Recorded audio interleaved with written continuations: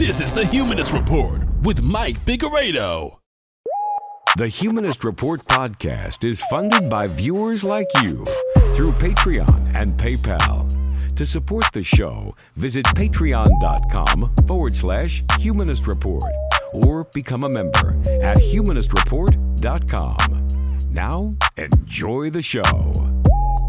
Welcome to the Humanist Report podcast. My name is Mike Figueredo, and this is episode 222 of the program. Today is Friday, December 13th, and before we get started, I want to take some time to thank all of our newest Patreon, PayPal, and YouTube members, all of which signed up for the very first time to support us this week or increase the monthly pledge that they were already giving us. And that includes Charles Stauffer, Cheryl Rose, Donald Rolls, Eric, Framehenge Filmworks, Garrison Rucker, Jimmy Adams, and Marge Ricotta.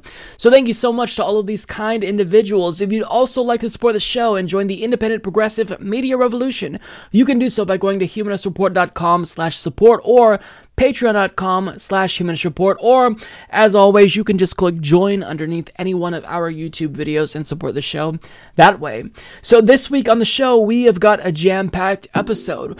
We'll talk about Bernie Sanders' response to Hillary Clinton's attack on the Howard Stern show. He also schooled Pete Buttigieg on the issue of free college, and on top of that, Bernie Sanders is proposing a bill that wouldn't just save net neutrality, but it'd make the internet more consumer-friendly than it's ever been. Pete Buttigieg was shamed into being more transparent. Donald Trump goes on a strange rant about toilets, and Donald Trump refuses to accept even the most minimal amount of reform in order to slightly lower the cost of prescription drugs. And finally, we'll close the show by talking to 2020 candidate for the U.S. Senate, Kimberly Graham, about how she is going to make Joni Ernst squeal. Let's make them squeal. So that's what we've got on the agenda for today's show. Hopefully you guys will enjoy the episode. Let's go ahead and waste no time and get right to the news. So I want to talk about a story that I think encapsulates every single thing that is wrong with American politics. And this is a two-part story. So the first part is going to demonstrate why Donald Trump isn't just apathetic about issues that impact working class people.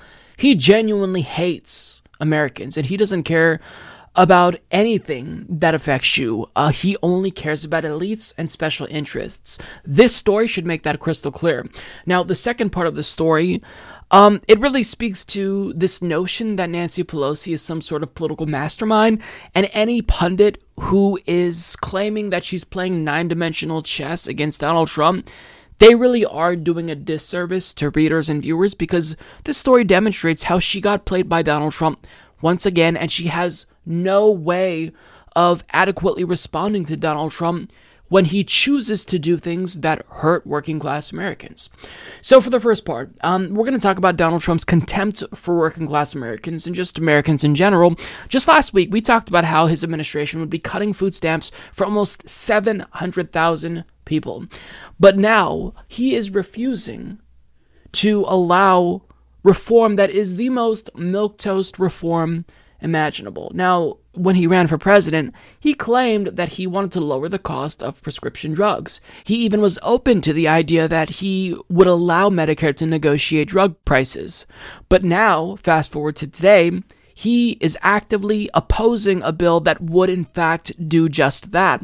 As AP reports, the House will hold a showdown vote next week on Speaker Nancy Pelosi's bill empowering Medicare to negotiate drug prices, expanded Thursday to provide seniors with dental, vision, and hearing benefits not currently covered. Leading Democratic Committee Chairman said the Congressional Budget Office has indicated that Pelosi's bill would save the government $500 billion over 10 years, which they pledged to use for new Medicare benefits and other healthcare priorities such as the National Institutes of Health and the opioid crisis. While the bill is expected to pass the Democratic-controlled House, it has no chance in the Republican-run Senate. Most Republicans oppose authorizing Medicare to negotiate drug prices, arguing the job is better done by private insurers who deliver the program's prescription benefit.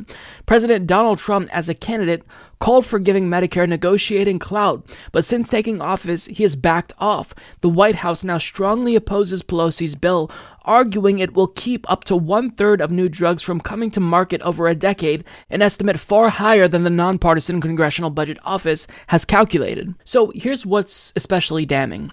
This is reform that is incredibly gradual. It's a step in the right direction. It wouldn't do too much. In fact, it would only allow Medicare to negotiate 25 different drugs. Now, it would gradually increase over 10 years, but it would go from 25 to 35. So this really is the bare minimum. It's the bare minimum, right? It's the least amount that Trump could do to really hold up that campaign promise that he wants to lower prescription drug costs. But he won't even allow that. Not even the bare minimum. Why? Because I'm assuming this would be seen, one, as a concession to Democrats, and two, as, him spitting in the eyes of his donors, his big pharma donors who absolutely love Daddy Trump. So he doesn't care that, this would actually help Americans in a really small way. He's against it.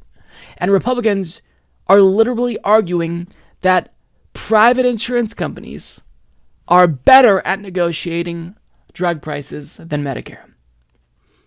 That is a very, very bold claim to make, considering they're already doing it, and we pay how much for prescription drugs?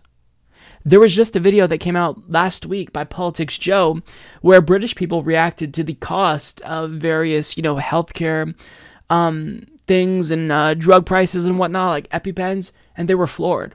They were absolutely floored because we pay more per capita than other developed countries. In fact, it's absurd. It's laughable. Politicians should be embarrassed at how much we pay. But yet, we have to keep the status quo because according to Republicans, it's working out really well. This comes after Donald Trump campaigned on the promise of lowering prescription drug prices. How many of Donald Trump's supporters will this impact? Do you not realize what's going on here?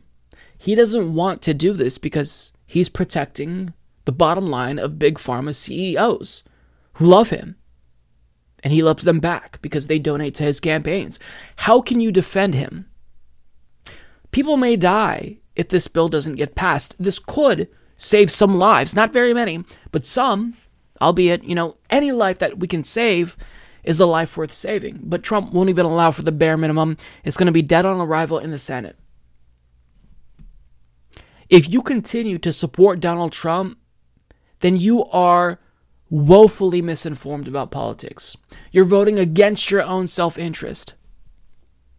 And it's embarrassing at this point. Embarrassing.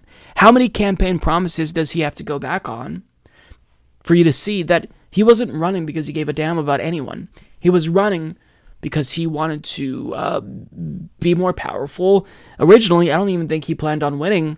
He launched his campaign so he can create a TV network or a book deal or some shit like that.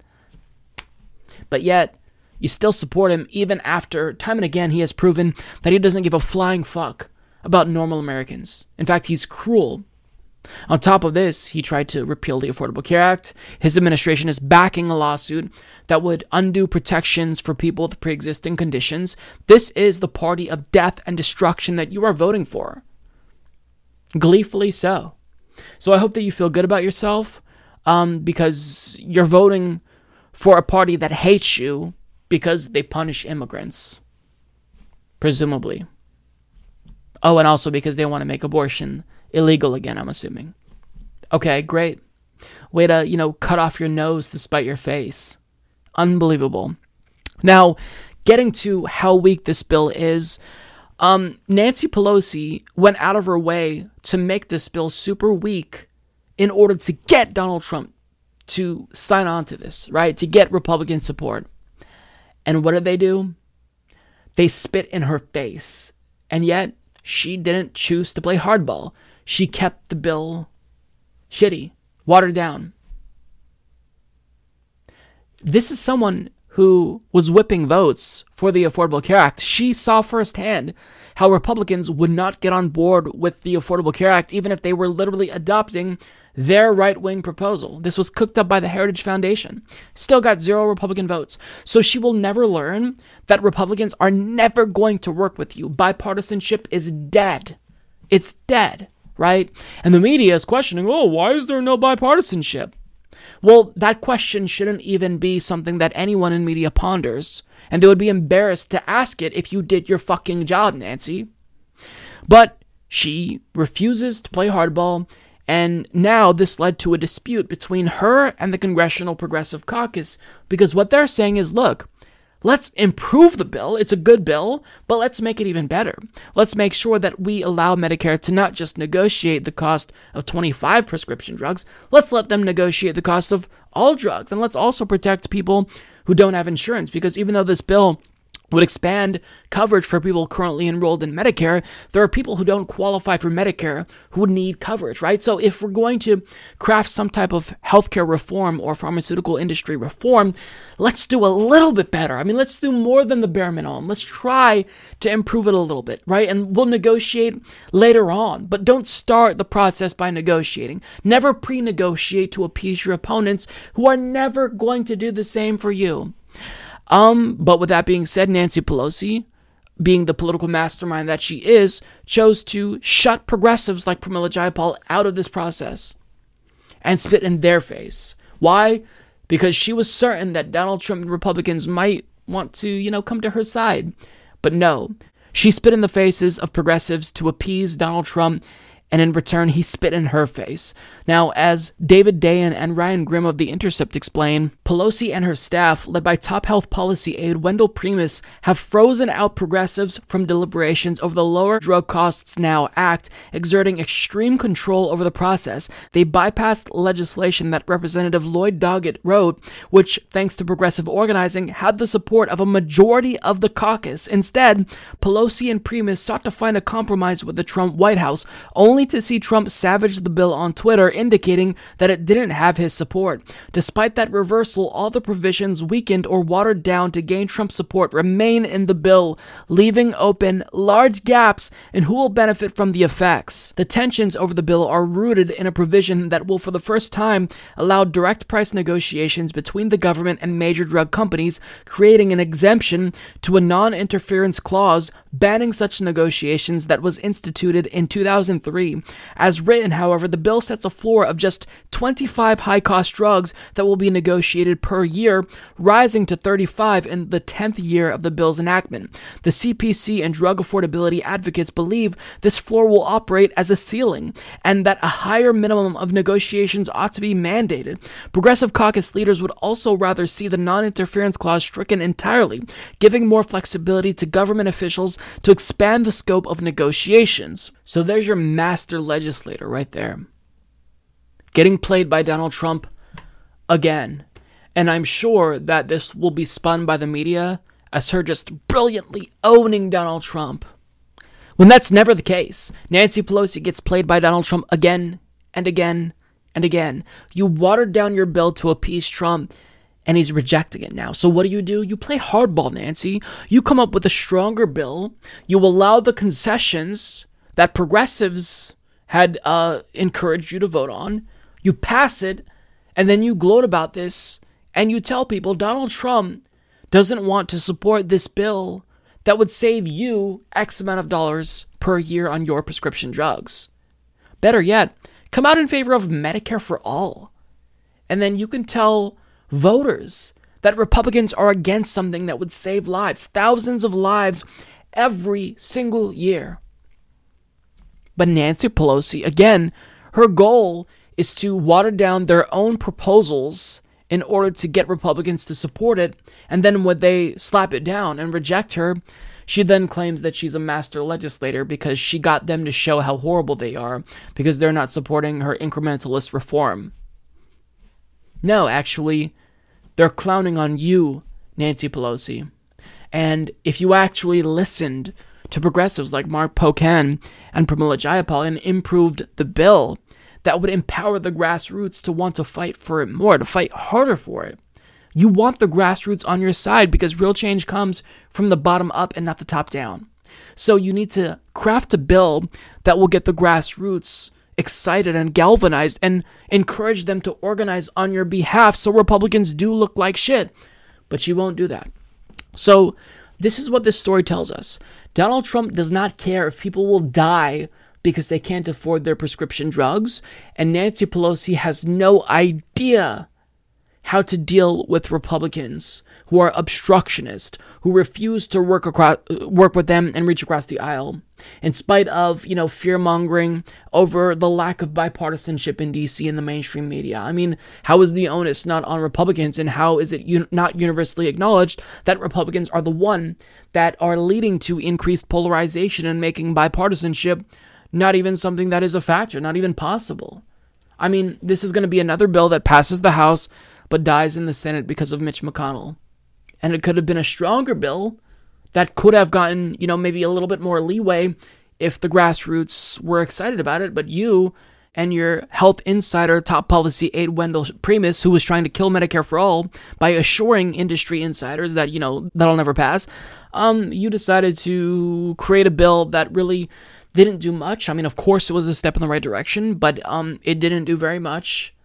And the grassroots wasn't fired up, hence they weren't willing to fight for you. This is why when Bernie Sanders talks about needing a political revolution, we need a political revolution, because normal legislative process will no longer suffice. If you actually want change, if you genuinely care about lowering the cost of prescription drugs, which everyone should, then you need a political revolution where we propose a bill, not one that you think will pass or get Republicans on board, but one that will actually deliver and lower the cost of prescription drugs. You propose that bill, and then you excite people and get them to come out and support you and take action. Call their Republican representatives. Go to town halls and shame them for not supporting it. That's how action is actually should be done, and that's how you affect change in actuality. But I mean, DC doesn't run on grassroots. It runs on special interests, which is why, both parties essentially benefit from stagnation and no policies being passed. It's certainly demoralizing, but if we want to get anything passed ever, then we need new leadership, and we need Nancy Pelosi to be out of a job. So if you truly want progressive change, part of that is defeating Nancy Pelosi. And you back Shahid Buttar and you back Michaela Wilkes. We've got to get Nancy Pelosi and Steny Hoyer out. And also on top of that, we kick Donald Trump's ass to the curb in 2020. And we get someone elected like Bernie Sanders who actually cares about people and isn't just going to do the bidding of Big Pharma because they're donating to his campaign. So he's kind of just thanking them by allowing them to continue ripping us off. I mean, fuck everyone. This story just makes me feel really demoralized about the political process, and I'm a political commentator, so this shouldn't be a surprise to me. But imagine how an average political consumer reacts when they see stories like this. This is why so many people check out. But if anything, this should encourage you to get more involved in the political process, because the more involved we are, the less that this type of bullshit can happen. If you are a normal person, then you will never ever be able to get used to the fact that Donald Trump is the president, not just because he is a trashy reality television star, but because his brain is melting out of his ears. This individual is unhinged, and 9 times out of 10 when he talks, it is completely incoherent. He babbles on about things that make no sense, seemingly. But yet people like to frame him as this truth teller who has his finger on the pulse of America. Is that so? Well, let's see if you can make heads or tails of this. We have a situation where we're looking very strongly at sinks and showers and other elements of bathrooms where you turn the faucet on in areas where there's tremendous amounts of water, where the water rushes out to sea because you could never handle it, and you don't get any water. You turn on the faucet, you don't get any water. They take a shower and water comes dripping out, just dripping out, very quietly dripping out. People are flushing toilets 10 times, 15 times, as opposed to once. They end up using more water. So EPA is looking at that very strongly, at my suggestion, You go into a new building or a new house or a new home, and they have standards on where you don't get water. You can't wash your hands practically. There's so little water comes out of the faucet. And the end result is you leave the faucet on, and it takes you much longer to wash your hands. You end up using the same amount of water. So we're looking at very seriously at opening up the standard. And there may be some areas where we'll go the other route, desert areas. But for the most part, you have many states where they have so much water that it comes down. It's called rain, that they don't know what to do with it. So we're going to be opening up that, I believe, and we're looking at changing the standards very soon. So the way that I took that was that Donald Trump basically just admitted to all of us, inadvertently so, that he takes massive shits, so much so that he has to flush the toilet multiple times to get them to go down. That's what I took away from that. Maybe I'm a child, but nonetheless, that was incredibly bizarre and unhinged. Like, what the fuck are you talking about? Change your diet if you can't get your shits to go down, Trump. Like, the fact that the president said that should never be lost on you, and that's just one of many weird rants. You know, he talked about Puerto Rico being surrounded by big water, raking the forest floor. The man is an imbecile. Now I want to go over the transcript here, because I think it's funny. We have a situation where we're looking very strongly at sinks and showers and other elements of bathrooms where you turn the faucet on in areas where there's tremendous amounts of water, where the water rushes out to sea because you can never handle it. You turn on the faucet, you don't get any water. He then adds, people are flushing toilets 10 times, 15 times as opposed to once. They end up using more water. Are they though? I don't think people are flushing the toilet that much. I think that you're flushing the toilet that much. Stop flushing the toilet that much, Donald Trump.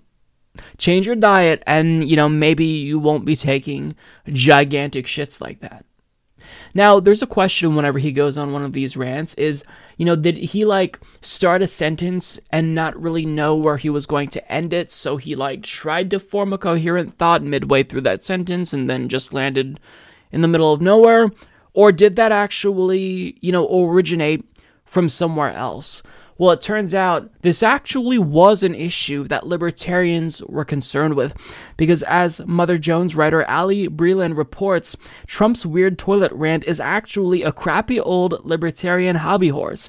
It goes back to the 1992 Energy Policy Act signed into law by George H.W. Bush.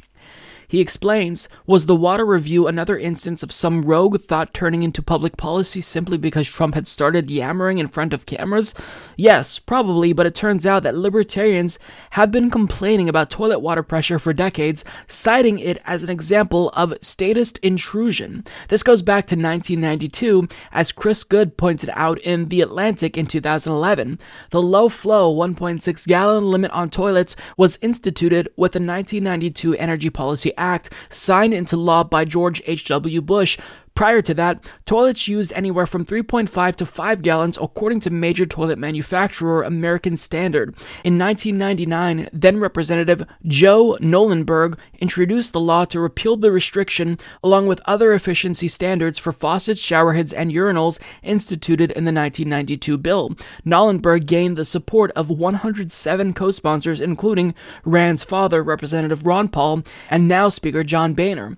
In a 1998 2020 segment in what might be his magnum opus, libertarian icon John Stossel laid waste to the very same toilet regulations that Trump complained about on Friday. He interviewed toilet pressure enthusiasts who were so bummed out by new regulations on the amount of water that could be used for flushing that they searched junkyards and traveled to Canada to find high-powered commodes. So, long story short, this is an issue, albeit from 1992. It was a big issue back then.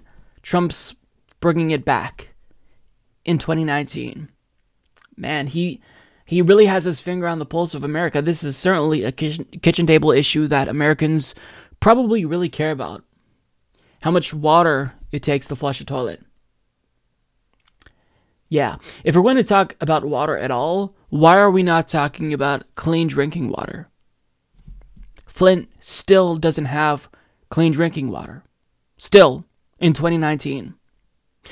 We have pipelines across the country that are very dangerously close to areas where people get their water, and they're leaking all the time.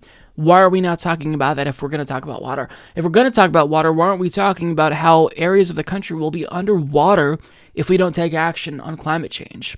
I mean, is this really, if you support Donald Trump and you voted for him and you're considering voting for him in 2020, not that you'd watch this show, but in the event you do, I mean, is this really who you want representing you? Somebody who's concerned about toilets and the water used to flush toilets? I'm asking earnestly. And look, the reason why he's fixated on an issue from 1992 is probably because that was the last time his brain functioned properly. So he might still think that he's living in 1992. I don't know. Whatever the reason is, this is not somebody who cares about what the American people care about. Right? He's not talking about healthcare. He's not talking about the issues that impact the overwhelming majority of Americans. He's talking about how many gallons of water we use to flush toilets. This is a total non-issue, and just instinctively, even though it was George H.W. Bush that signed this into law, I would probably agree that we don't need to use more water to flush toilets because water is not an infinite resource, right? So, I mean, the man's an idiot. I don't know what else to say. With each unhinged rant, you'd think that his supporters would be turned off, but there's a portion of the American electorate that will never abandon him. And that should really be something that scares us as Americans, because that shows us that objectivity is not a thing. They're not willing to weigh out the options and vote accordingly based on their own self-interest. They truly believe that Donald Trump is a type of deity or demigod, and anything he says or does is to their benefit. It's sad, and I don't know what to say about this. The fact that we have so many people who are too far gone, it's not good for democracy. We need people to be engaged politically and to understand the issues that affect them, because voters, even though they are self-interested, they're uninformed, and they make decisions that oftentimes end up hurting themselves, and supporting Donald Trump unquestionably hurt themselves. I mean, just last week we talked about how he's cutting food stamps off for approximately 700,000 Americans. This is going to hurt his own supporters, but they don't care so long as he's going to continue to, implement these types of draconian anti-immigrant policies. It's odd to me, but nonetheless, this is the state of American politics. We have a president, Donald Trump, complaining about toilets, and he is, quote, looking very strongly at sinks and showers and other elements of bathrooms. Okay, boomer.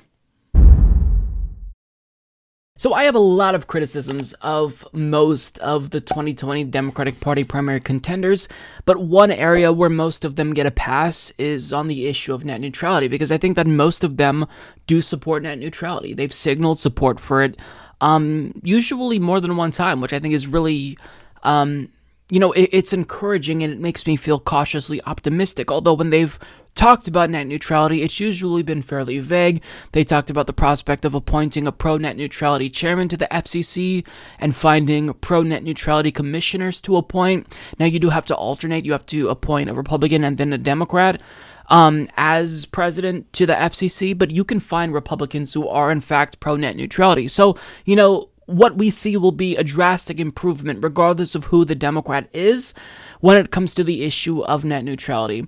However, Bernie Sanders just came out with a plan to save net neutrality that is so robust, so comprehensive, that he raised the bar so high that nobody in this field comes anywhere near him, because he doesn't just want to restore net neutrality, but he wants to make the internet more consumer-friendly than it's ever been.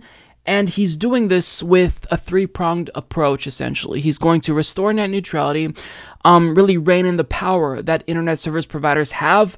And on top of that, he's going to embolden cities to adopt public broadband. And Carl Bode, who has been reporting on the telecom industry for decades, claims that this would be Comcast's worst nightmare. So if Carl Bode says that what Bernie Sanders is proposing is going to scare the likes of Comcast, then I am inclined to trust his judgment. So what is Bernie Sanders proposing?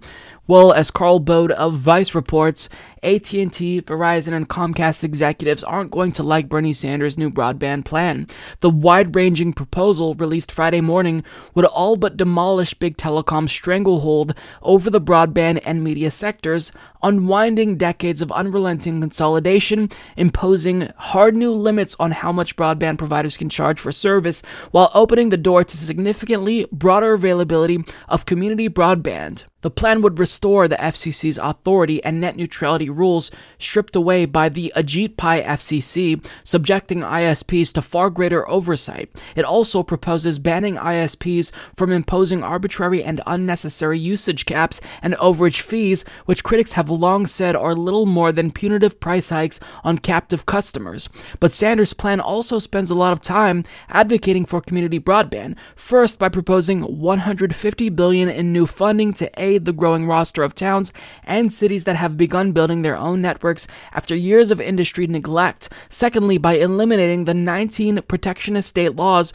big ISP lobbyists have used to try and crush those efforts. Municipalities across the country running their own internet services have proved they can deliver high-quality service at a fraction of the price of established monopolies, the proposal states.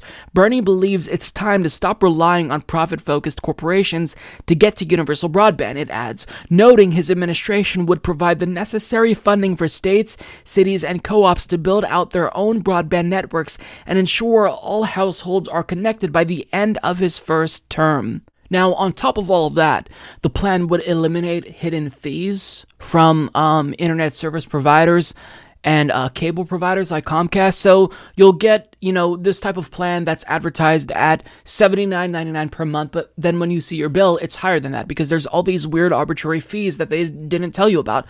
Bernie would eliminate that because that is effectively false advertising. Bernie's going to do away with that. On top of that, he's going to target these really big mega mergers. So currently there is a merger that is going on between T-Mobile and Sprint that Ajit Pai's FCC just greenlit. Now, of course, that's bad for consumers because if there is less competition and there's more monopolies, then the situation will get drastically worse. So Bernie is going about this in a multitude of ways. He's kind of attacking this through various angles and making sure that he doesn't just restore net neutrality, but make sure that it's a lasting change. And this would be a game changer. I mean, currently we see a fight for municipal broadband across the country, but whenever that happens, the industry steps in, starts fear-mongering about the cost and how it's going to be difficult to establish an infrastructure. But what Bernie Sanders is saying is, we've got your back. If you want to do public broadband in your town, well, we're going to help you with the funding. And in the event that were to be encouraged, a lot of towns simultaneously would do it. Now, ISPs like Comcast and Verizon would fight against it in these towns unquestionably, but they'd be spreading themselves more thin because this is something that is not talked about enough, so not very many towns even know about this. So when they do attempt it, well, these towns end up getting barraged by corporate lobbyists who try to kill the efforts, and usually they're effective at it. But towns who have implemented public broadband, like Chattanooga, for example, they have been incredibly successful.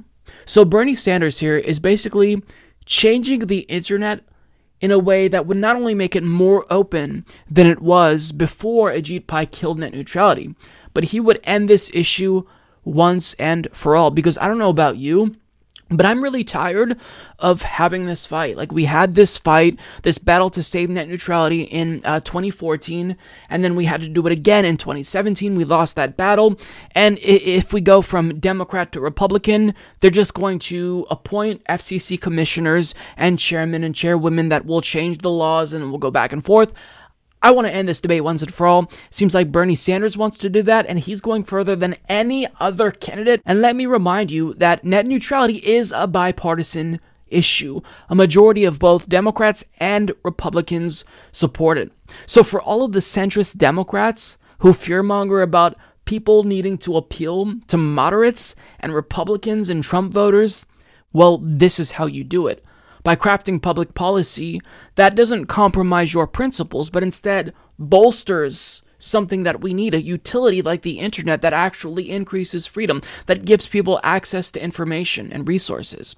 Now, Bernie Sanders tweeted about this, saying, "The internet as we know it was developed by taxpayer-funded research using taxpayer-funded grants in taxpayer-funded labs.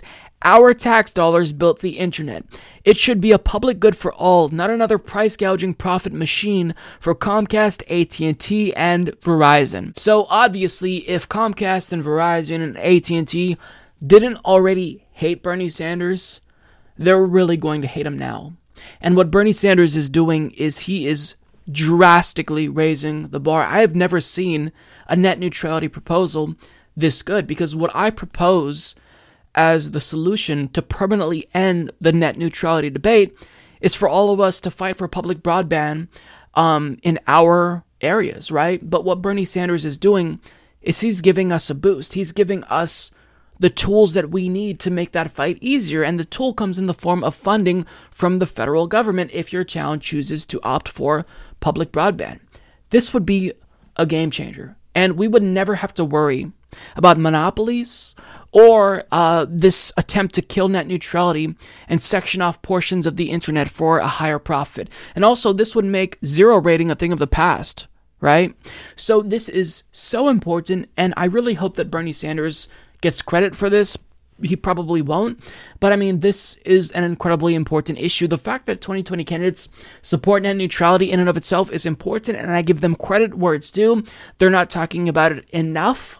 Regardless, the fact that they support it is good. But Bernie is going beyond just supporting net neutrality. He's going beyond paying lip service to this issue, knowing how important it is. He's proposing a real robust solution that would save the internet permanently. You've got to hand it to him. He really did his research here, and he genuinely cares about this issue. It's nice to see. For the three of you who don't know, Hillary Clinton decided to once again attack Bernie Sanders, this time in a recent taping of The Howard Stern Show. Apparently that's still a thing. I've never been a fan.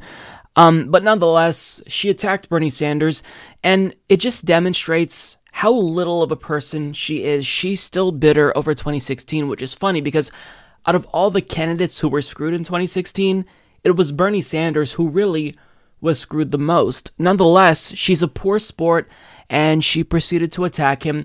Now, the reason why I'm talking about this, even though it's largely old news by now, and even though I like to try to avoid Hillary Clinton as much as possible on this channel, because I hate relitigating 2016, but here we are.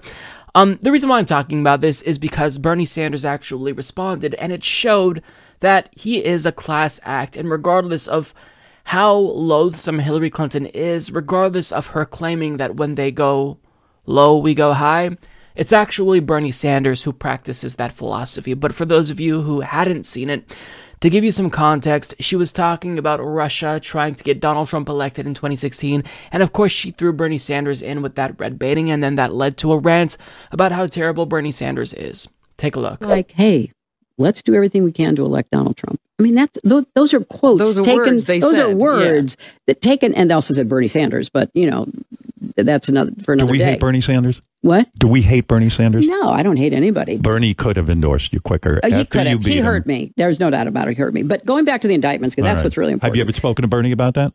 No. You don't talk to him? I don't talk to him. Yeah, I mean, we did when he finally endorsed me and all that. But you're upset with him? No, disappointed. Okay. So, and I hope he doesn't do it again to whoever gets the nomination. Right. Once is enough. We have to. Everyone unite. We have to join forces, and people could speculate and have some good reason to speculate about how bad it might be with Trump in the White House. Now we know there's no guesswork.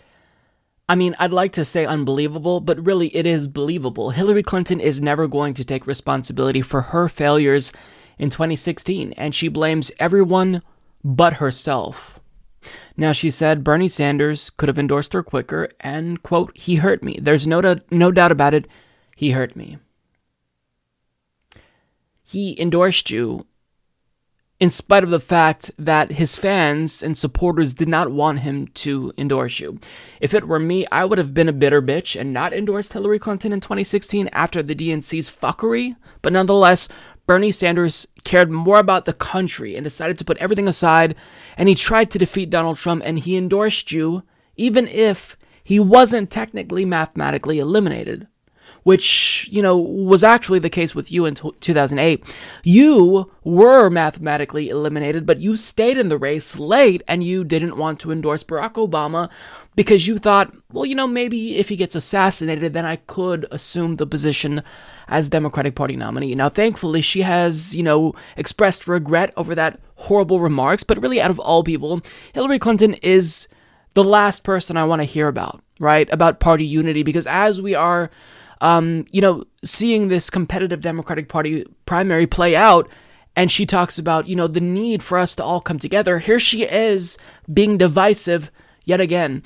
And she says, I hope that Bernie Sanders doesn't do it again to whoever gets the nomination this time. In other words, she's taking a dig at Bernie Sanders here, saying he's going to lose, so make sure, Bernie, that when you do lose, not if, but when you lose, you fall in line sooner. Don't do what you did in 2016. Actually fall in line. It doesn't matter if you still technically have a chance and you're not mathematically eliminated. Just fall in line, Bernie. So, when you combine the McCarthyist fear-mongering, the questioning of his loyalties to the party, as well as the fears that he'll hurt the eventual 2020 nominee, who definitely won't be him, according to Hillary Clinton, she is ironically doing what she claimed hurt her. She's hurting the eventual nominee with all of this divisiveness by not falling in line herself and supporting Bernie Sanders, because Bernie could very well be the nominee. He's in second place currently. So everything she's saying about Bernie here is contradicted by the fact that he could be the nominee. And Democratic Party loyalists, they loved that Hillary Clinton said this about Bernie Sanders, and even if they cry party unity at every chance they get, they celebrated this. CNN's Chris Cillizza penned an article unironically titled, Hillary Clinton absolutely destroyed Bernie Sanders in her Howard Stern interview. It's you guys who preach unity. So if you're the ones who preach unity, practice what you preach. Unify behind Bernie Sanders, who has the best chance at beating Donald Trump, who's a top-tier candidate who could very well win this entire thing. Are you guys actually going to fall in line and support Bernie Sanders in the same way that you told us to support Hillary Clinton? See, what I will predict is that there's going to be a lot of people who are Democratic Party loyalists who will rationalize voting for Donald Trump or rationalize voting third party after they condemned people in 2016 for not falling in line and supporting Hillary Clinton. Like, we will see, hypocrisy like we've never seen before in American politics. It's going to be, quite the sight. Now, on top of that, she didn't just attack progressive politicians like Bernie Sanders. She attacked progressive policies in the most elitist and condescending way imaginable. Bernie Sanders, and this was a perception I had. Mm-hmm. You would say a policy when you were running against him for the nomination. Right. And the next day you go, free college for everyone. Yeah. It's almost like when you run for a fifth grade class. Right. I'll give you free everything. Chocolate milk for everyone. And more recess. More pizza. And then it makes it look like you're a stick in the mud. I know. And then when you say, well, wait a minute, where's the money going to come from? Then what about, are you against free college? I know. Yes, because free college is just like chocolate milk. And out of all the policies to attack, free college is one of the cheapest. It costs approximately $80 billion. So all you need is a Wall Street financial transaction tax, and you pay for college. In fact, as Brett Banditelli put it, where's the money going to come from? Right there. It's going to come from elites like you and Howard Stern, because between the two of them, somebody pointed out that they're worth almost $1 billion. So I'm so sick of the rich-splaining. I'm sick of the smugness, the condescension. These Democratic Party establishment figures, they will be the first to cry about unity if it benefits them. But when it doesn't benefit them, when it seems like Bernie Sanders could actually win this entire thing, then all of a sudden they are as divisive as they claim we were. It's unbelievable.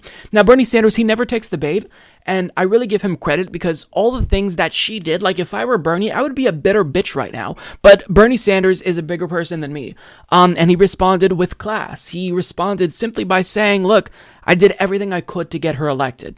One of the problems you have in this state, a lot of Clinton voters who are unhappy with what's the leftovers of that campaign. And she told Howard Stern that one of the things that hurt her in the November election was your endorsement didn't come soon enough. She said, he hurt me, there's no doubt about it, and I hope he doesn't do it again to whoever gets the nomination once it's enough. What's your reaction to that? Well, I'm sorry that Hillary Clinton is rerunning 2016. And if I had it on you, I could take out a letter from Hillary Clinton saying, thank you, Bernie, for working so hard to try to make me the president of the United States. Let's be clear.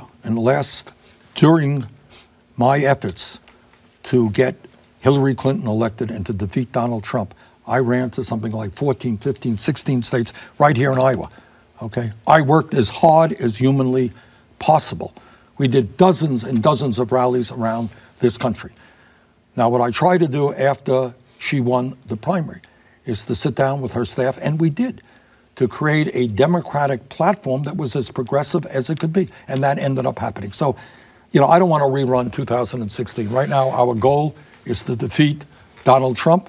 I think I'm the strongest candidate to do that. If it turns out that I am not the Democratic nominee, I will strongly support anybody else. So, I give Bernie credit.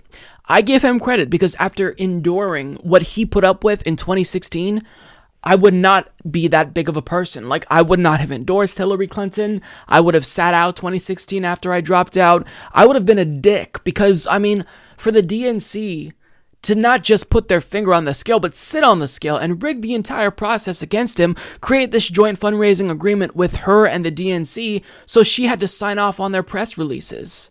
Having superdelegates won before anyone cast their vote. That process was incredibly fucked up. So for him to be a big person and, do all of that to help her win after she fucked him over, it just goes to show you what type of a person Bernie Sanders is. He is a genuine, kind-hearted person, and he cares more about the country than himself and, Democratic Party politics. Now, that letter that he was referencing, I actually have it, and I want to read some of it from you. So, it says, "Thank you so much for campaigning on my behalf. I remain so deeply grateful for your commitment to the future we want to build together." So, do you understand? Hillary Clinton is all of a sudden changing her tune because, I just want to blame Bernie Sanders. I'm not angry at him, I'm just disappointed. Look, if anything, Hillary Clinton is such a divisive figure inherently now because everything she says is negative that this isn't actually going to hurt Bernie. It can only help him at this point because people don't like Hillary Clinton. They view her as the establishment, rightfully so. And by her essentially making an anti-endorsement of Bernie Sanders, that actually helps him. So, I'll leave that there. I try to go out of my way to avoid talking about Hillary Clinton. I don't like the speculation about her running again. I don't like hearing about people who are largely irrelevant, who have no power, in Democratic Party politics, but she is influential to a degree. And when she says things like this, it is, in fact, divisive. It's like pouring salt in the wounds that still do very much exist. So, my message to Hillary Clinton is, fuck off. We don't like you. You will never be president. So maybe stop trying to attack the person who is a front runner who can actually beat Donald Trump, unlike you. Even though Mayor Pete is in a distant fourth nationally, in Iowa and New Hampshire, he is leading, unfortunately, with 5.7 and 3 points, respectively. Now, he's probably not going to get very far with almost no support from black voters, but still, win or lose, this individual has proven to be an incredibly destructive force in Democratic Party politics, because what we are fighting for, he's actively fighting against. So, an example, of course, is Medicare for All. Going into this race, he supported Medicare for All, and he claimed that Medicare for All was actually the compromise between the Affordable Care Act and a national health system. But fast forward a couple of months, he starts taking hundreds of thousands of dollars from the health industry, and now he's using their talking points against Medicare for All. But that in and of itself isn't the problem. The problem is that he's effective at destroying public support for Medicare for All, because since he started to use their talking points against Medicare for All, support for Medicare for All has decreased, while support for a public option has been on the rise. Now, even if he were able to codify his Medicare for All who want it into law, that would still lead to people dying, because what it means is healthcare would still be a commodity, like video games, for example. So if you can't afford it, you don't get healthcare. And furthermore, even if you can afford his version of Medicare, where you can buy into it, well, you would be denied the subsidy if you're an immigrant. As the Washington Post's Dave Weigel reports, after Latino event, I asked Buttigieg if non-citizens could access benefits of Medicare for All who wanted. He says they could buy in, but not get subsidies. Medicare for All legislation covers non-citizens. So that's why I say, win or lose, this individual is destructive, because he is incredibly cruel. Like, Democrats are denouncing Donald Trump's disgusting child separation, zero-tolerance immigration policy, but then Mayor Pete is saying, you know what? Under my proposal, if you are not a citizen, you don't get this subsidy, which means that you can't get health care because you most likely won't be able to afford it, and as a result, you get to die. So how can you denounce Donald Trump's cruelty if you're also inhumane yourself? This policy is xenophobic, even if Democrats refuse to use the X word against one of their own. That's what this is. So this individual is destructive. He's working against the grassroots. And it's not just when it comes to the issue of Medicare for All. Another issue is free college. He's been vociferously arguing against it, saying that, Bernie's free college plan doesn't take into account people who don't want to go to college or trade schools. And on top of that, Bernie, he just wants to pay for the children of millionaires and billionaires to go to school. So this is an individual who is a snake, and he cares about nothing. He stands for no policies. All he wants is to get elected. He's a careerist. That's Mayor Pete in a nutshell. But thankfully, Bernie Sanders was asked about Mayor Pete in an interview on MSNBC with Chris Hayes, and he thoroughly schooled Pete Buttigieg, and this was glorious to watch, because I have been waiting for Bernie Sanders to put this little dipshit in his place. And finally, Bernie Sanders delivered, and really, he clowned on Pete Buttigieg. This was just fantastic. What do you say to that argument that there's no reason to pay for people who can pay full freight? Well, I say Buttigieg is wrong on both counts. Number one, of course, when we talk about making higher education, public colleges and universities tuition-free, we mean not only college, but we mean trade schools as well. There are millions of good jobs out there in construction and all kinds of areas where people are good at working with their hands. They don't want to go to college. And of course, we are going to make tuition free for those people. So what he's saying is not accurate. Second of all, there is the issue of universality. I'm very glad that Mr. Buttigieg is worried that I have been too easy on upper income people and the millionaires and billionaires, that I'm going to allow their kids to go to public colleges and universities. Just, by the way, as they do go to public schools right now, Trump's kids can go to any public school, elementary school, high school in the country, tuition free. But the point is, I happen to believe that when you talk about programs like Social Security, like health care, like higher education, they should be universal. The way you pay for them, and the way I do it, not the way Buttigieg does it, is I do demand that at a time of massive income and wealth inequality, that the very rich will start paying their fair share of taxes, as will corporate America.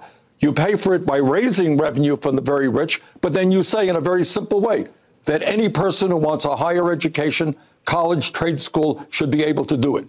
Right now, that's what we do with Social Security. It is a popular program. It is a universal program. That was absolutely glorious. I loved every second of that. What Bernie Sanders says in making, this point about universality, it really does matter, because the universality of programs means that they will have staying power. You can't attack a program that is universal if you want to be elected, because these programs are loved by everyone. And I love that Bernie Sanders used Social Security as an example. Now, the reason why means testing is something that isn't popular among the progressive left is because, first of all, they're less popular if you means test the program. Second of all, it's more difficult for working class Americans to access these programs if they're means tested because they have to prove that they're poor enough to benefit from that program. And also, it creates resentment from, members of the middle class against the working class. It kind of pits them against each other, and people in the middle class think, well, why do these working class people get this program, but I don't get it, right? Look, the goal is everyone pays into a benefit and everyone receives that benefit.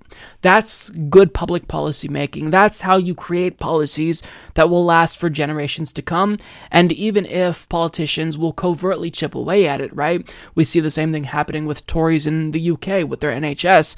They're never going to directly undermine it, which means it will be easier in the long term to defend if you keep this capitalist system in place. Now, my favorite quote was Bernie Sanders said, "I'm glad Mr. Buttigieg is worried. I've been too easy on upper income people and the millionaires and billionaires." That was such a great line because nobody is harder on elites than Bernie Sanders. And coming from Mayor Pete to concern troll about, the children of millionaires and billionaires getting free college. This jackass has taken more money from billionaires than any other Democrat. And out of all the people, all of a sudden, he's going to claim that he doesn't want to implement a policy that benefits millionaires and billionaires.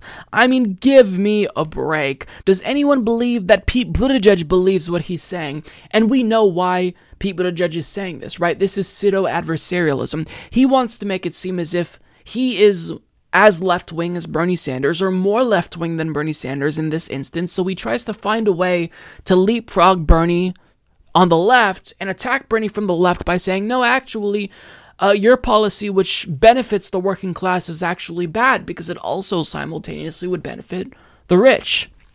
Okay, well, first of all, most rich people, if you are a millionaire or a billionaire, you're going to send your kids to private school.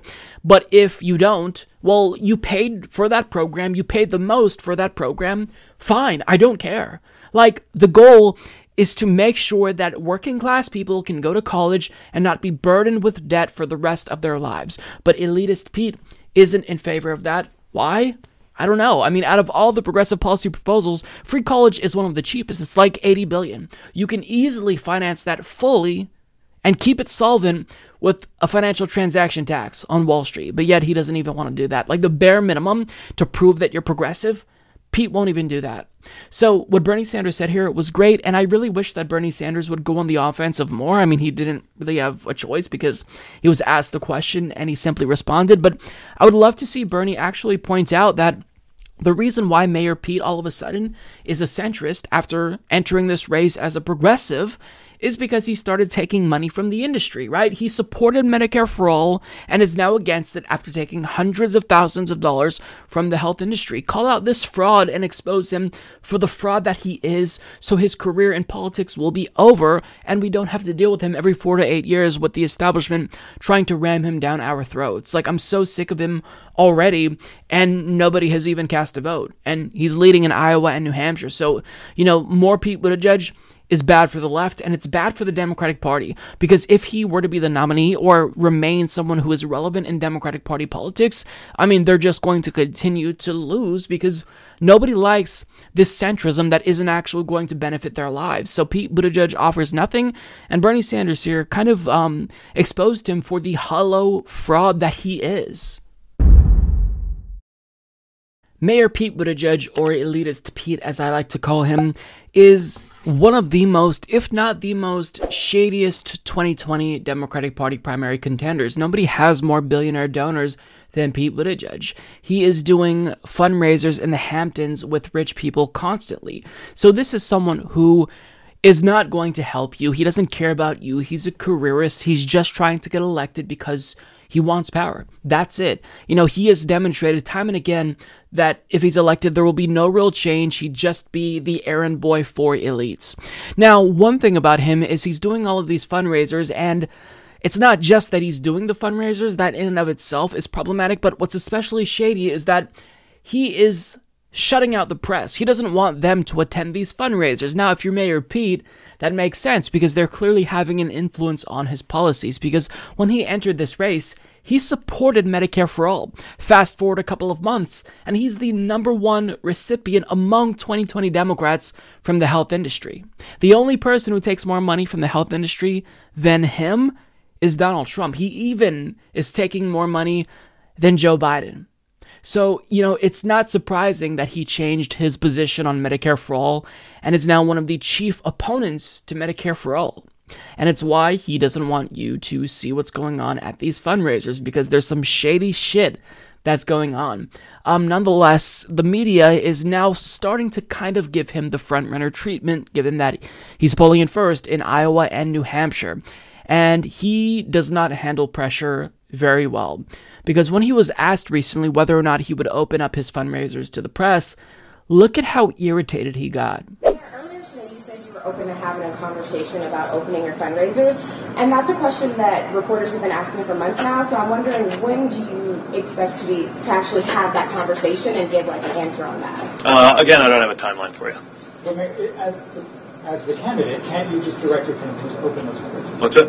As the candidate, can't you just direct your campaign to open those fundraisers? Yes. And why haven't you done so? What's that? Why haven't you done so yet? There are a lot of considerations, and I'm thinking about it. Last question. Can you give us an example of those considerations? No. Thank you. Thank you. Have a good night, Mayor. Thanks. Thank you. Wow. The audacity of this guy. I mean, he's literally visibly irritated that reporters would dare ask what the considerations are for opening up these fundraisers to the press. There's really no consideration, right? It's whether or not you want to be more transparent.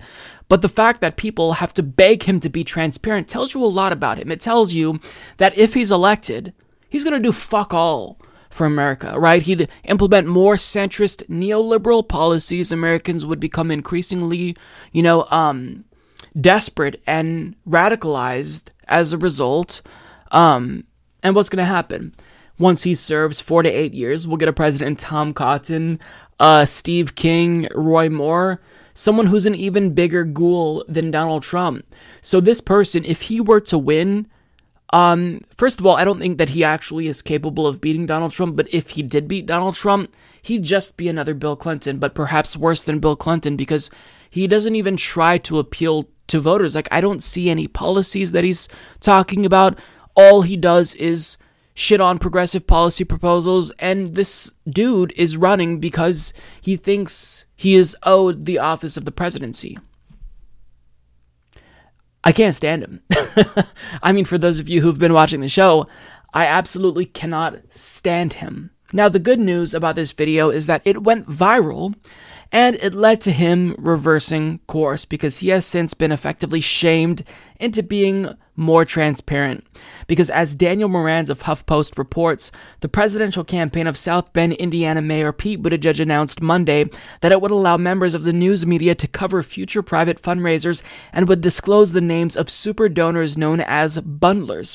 Reporters will be permitted to cover Buttigieg's fundraiser starting on Tuesday, and the campaign will provide the names of bundlers who solicit multiple donations from other wealthy individuals by the end of the week, according to a statement from campaign manager Mike Shmuel. Of the 4 Democratic candidates leading in the polls, only Buttigieg and former Vice President Joe Biden have requested donations in private, high-dollar fundraisers. Biden has allowed reporters to cover those fundraisers, and while Buttigieg began his campaign by publicly releasing the names of his bundlers, he has not updated his public list of bundlers since April, according to the Center for Responsive Politics.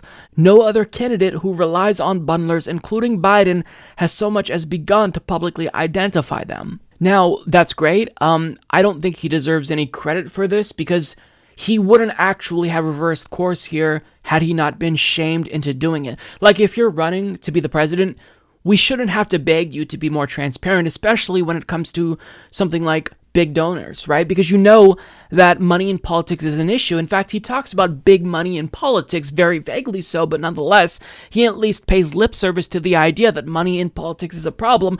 So if you're saying that, we shouldn't have to beg you to be more transparent. But here we are, and he's going to be more transparent, right? Nice. But the issue isn't that there isn't enough transparency with regard to money and politics. The issue are these fundraisers to begin with. The issue is the money itself in politics. That's the issue. So to me, the real question isn't whether or not Pete Buttigieg is going to be more transparent and he's going to tell us who's corrupting him. What I would like is for him to not take the money in the first place, so there is no corruption. There's no potential for money influencing his political agenda, because we saw firsthand what that does. He came into this primary process supporting Medicare for all, and then he took thousands upon thousands of dollars from the health industry, and now he's against Medicare for all. So I don't care if you're more transparent and you disclose who's corrupting you. What I care about is that you are being corrupted. Now, somebody asked him recently, would you swear off these fundraisers altogether and stop taking billionaire money? His response is very telling. It's a hard no. I want to ask you if you're taking big money out of politics, if you're not taking money out of billionaires, Now, for those of you listening on iTunes, he was asked, I wanted to ask if you think that taking big money out of politics includes not taking money from billionaires and through closed-door fundraisers. And he said unequivocally, no. It was difficult to make out the audio, but there were subtitles on it. That tells you everything you need to know about Pete Buttigieg. When he talks about the influence of money in politics, he's not serious, because that's not part of his consideration. Okay, so you're not serious about getting money out of politics, thus you are lying to people when you talk about how corrosive money is. And I mean, you of all people really should not talk about the influence of money in politics, because I mean, you're just not the right messenger for the job here. But time and again, Pete Buttigieg has shown that he doesn't care about policy issues. He doesn't care about anything but advancing his own career. And the fact that he is still polling in first place in Iowa and New Hampshire should worry everyone. Because even if I doubt he'd win without the support of black voters, I mean, that still could give him enough momentum to carry him further in this primary. And if he were to be the nominee, he'd lose to Donald Trump. And if he didn't lose, if he managed to win, nothing would get accomplished, and we get someone worse than Donald Trump in 4 to 8 years, as I said earlier. And even in the best case scenario, if he loses this primary, we're still going to have the establishment shove him down our throats every 4 to 8 years because they love him. He's young, right? There's a lot of longevity with regard to his political career. So I'm sick of Mayor Pete already, and this is really our only first introduction into him nationally. I was aware of him back in 2017 when he ran to be the DNC chair. But this dude is not serious about policy. He doesn't actually want to affect change. He just is running because he wants power. If people don't see that, then we have to make them see it, because I think it's pretty obvious. Pete Buttigieg finally revealed the work that he did for the notoriously evil consulting firm known as McKinsey. But to be fair to him, he actually wasn't legally allowed to talk about it because he signed an NDA. He asked to be released from said NDA, and thankfully they obliged.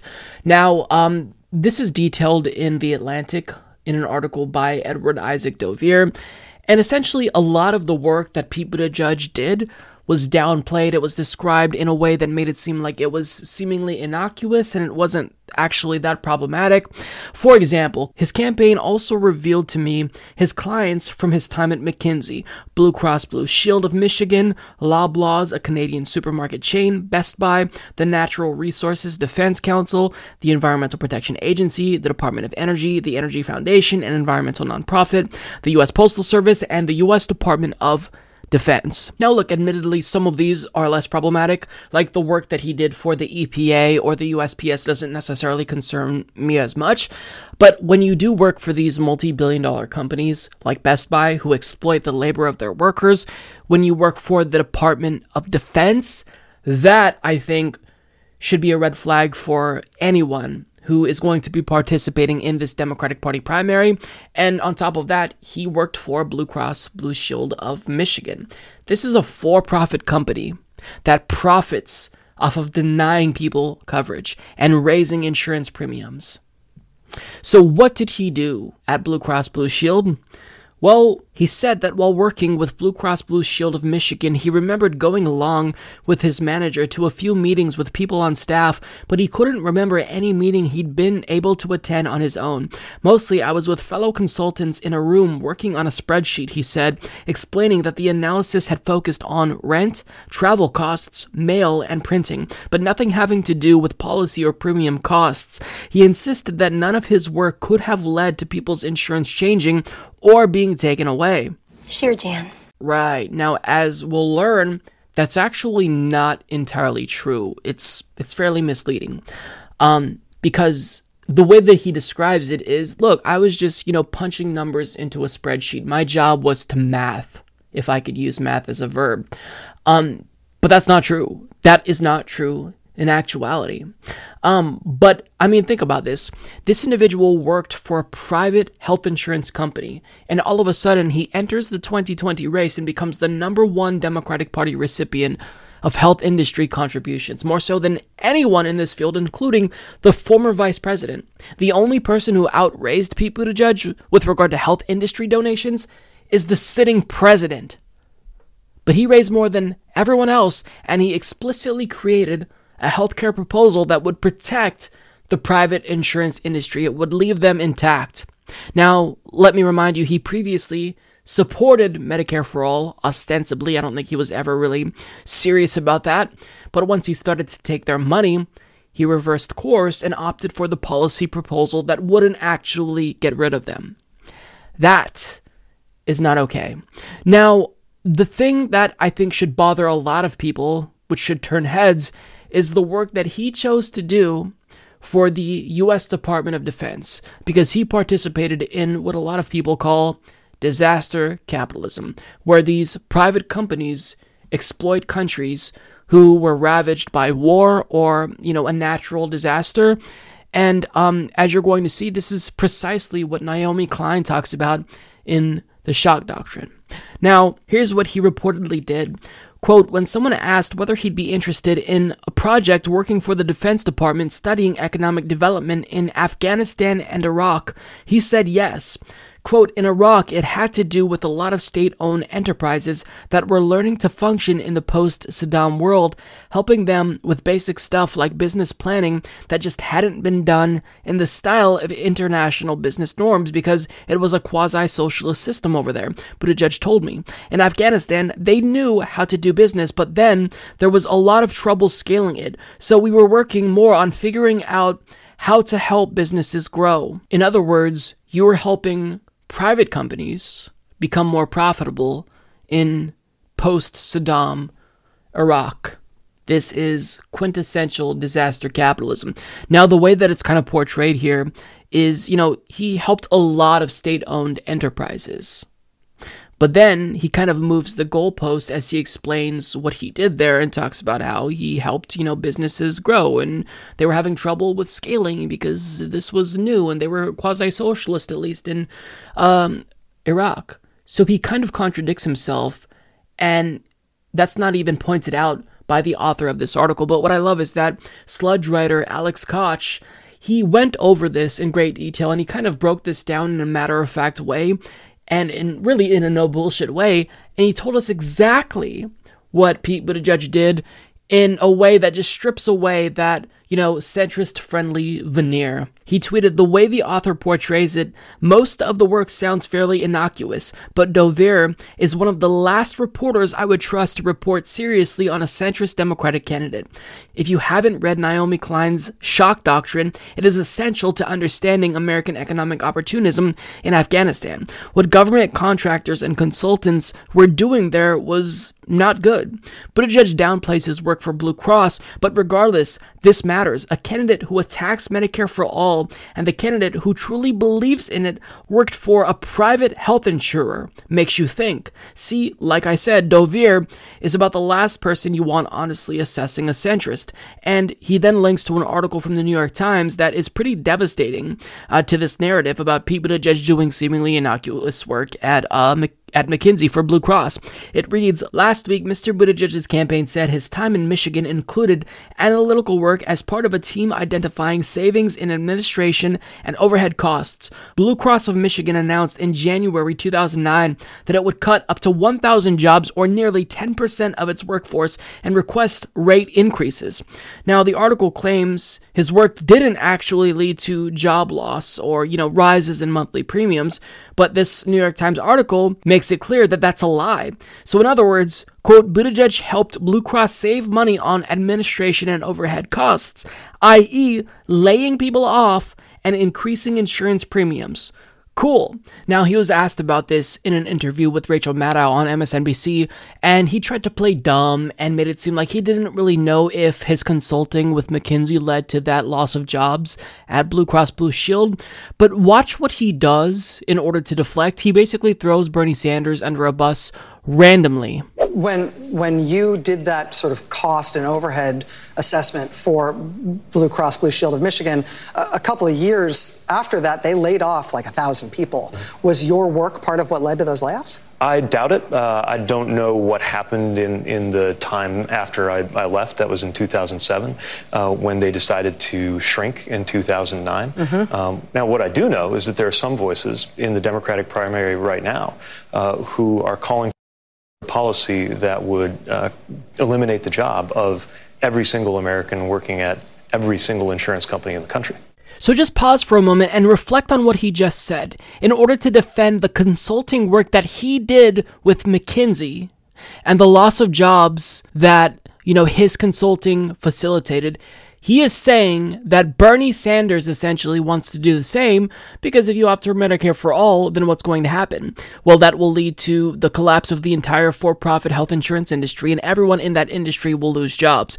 First of all, a loss of jobs is preferable to a loss of life due to a lack of health insurance. Second of all, that assumes that Bernie Sanders isn't actually going to establish a just transition, so that way people who currently work in the health industry and they're just low-level secretaries and whatnot wouldn't be able to get jobs in Medicare. So this is one of the most disgusting deflections I've ever seen, and again, this is all to defend the work that he did at McKinsey. So, in spite of Edward Isaac Dovier's attempt to portray his work at McKinsey as something that wasn't really that big of a deal, this was seemingly benign, that's not actually true. His work at McKinsey was problematic, and it's because McKinsey is a disgusting, disgusting company. And really, when it comes to disaster capitalism, as Parker Malloy puts it, he is the shock doctrine candidate. And that's exactly it. This really tells you a lot more about Pete Buttigieg, but this isn't surprising to people who already vetted Pete Buttigieg and knew what he was. This is a ghoul. He doesn't care about policy. He cares about his own career and attaining power. That's it. That's all he cares about.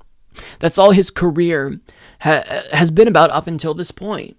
He's running for president as a mayor, not even qualified to be president, and the history that we see is that he failed as a mayor, and his work at McKinsey proves that he is the ghoul we all suspected he was. So if this doesn't turn voters off to Pete Buttigieg, then the media has not been doing their job, because if you are participating in a Democratic Party primary and you care about the issues, you cannot support Pete Buttigieg. But yet he's polling in first in Iowa and New Hampshire. If that continues to be the case and he ends up winning these two states, which are crucial early primary states, it will be specifically because the media did not do its job at vetting him like they vetted all the other candidates. But maybe, this is the beginning of the end, because we've seen candidates before rise and then fall. At first, it was Beto O'Rourke who had his moment in the spotlight, and the media loved him, didn't properly vet him, but with time, people saw that he was hollow and wasn't really standing for anything, and he just, fell off a cliff and dropped out. The next was Kamala Harris. She had her moment in the sun where she took down Biden at a debate, Turns out she backed away from, progressive policy proposals like Medicare for All, and then she plummeted, and now she dropped out. We then saw Elizabeth Warren, who seemed to be the unstoppable candidate who the media loved temporarily, but then she started to back away from Medicare for All, lost the support of the left, tried to, appease both sides at once, and all of a sudden, Pete Buttigieg is the one who's getting the rise, and Elizabeth Warren is failing. Maybe he'll also see, that decrease as people like Beto O'Rourke, Kamala Harris, and Elizabeth Warren saw. I'm not sure it's, getting close to the Iowa caucus, but what I do know is that if he does win, it's because people are uninformed about him, because anyone with that horrible of a record, not just at McKinsey, but in South Bend, Indiana, there's no way they would win if voters knew about that candidate. So the media has got to do their job, and if they don't, we've got to come in and educate our peers about Pete Buttigieg. This is not someone who is your friend. This is a ghoul who must be defeated. Joe Biden never ceases to amaze me. By now, you all know that he was confronted by someone who attended one of his town halls, and he called him fat, literally. Look, fat, here's the deal. Now his campaign denies that he called him fat, but he clearly called him fat. And on top of that, a lesser portion of the story that's being reported on is that after that took place, one of Joe Biden's supporters harassed that individual for asking a legitimate question about, Hunter Biden and the nepotism there. What's your support? Why don't you just get out of here? Stick it up your ass, fella. Here. You want to throw me out? I wish I could, but I don't want to get sued. I don't either. You got a big mouth. Go outside. Go outside. You're the one that started the effort, not me. So, Joe Biden's supporters are fairly Trumpian, and Joe Biden himself has become increasingly Trumpian throughout the course of the Democratic Party primary, but I think that his, lurch towards Trumpism, it reached its logical conclusion because he recently said something that is so outrageous that I actually at first dismissed it. I just thought that the headlines were, sensationalist trash, and I didn't take it seriously. But having read an article about his quote here, he's officially in Republican territory. I honestly don't think he can defend running in a Democratic Party primary, having said the statement that I'm about to read to you. So as Matt Berman and Needy Prakash of BuzzFeed News report, Joe Biden, he recently said this about Republican Party voters after talking about working with Republican members of Congress. It's not like there's going to be some great epiphany and people are going to wake up and go, oh my God, I'm now a Democrat. And if you hear people on the rope line saying I'm a Republican, I say, stay a Republican, vote for me, but stay a Republican, because we need a Republican Party. He later added that he's concerned about what would happen if the Republican Party were totally clobbered. Quote, I'm really worried that no party should have too much power. He said, you need a countervailing force. Now, for some additional context, Tal Axelrod of The Hill adds, quote, there's an awful lot of really good Republicans out there, Joe Biden said in August at a Massachusetts fundraiser. I get in trouble for saying that with Democrats, but the truth of the matter is, every time we ever got in trouble with our administration, remember who got sent up to Capitol Hill to fix it?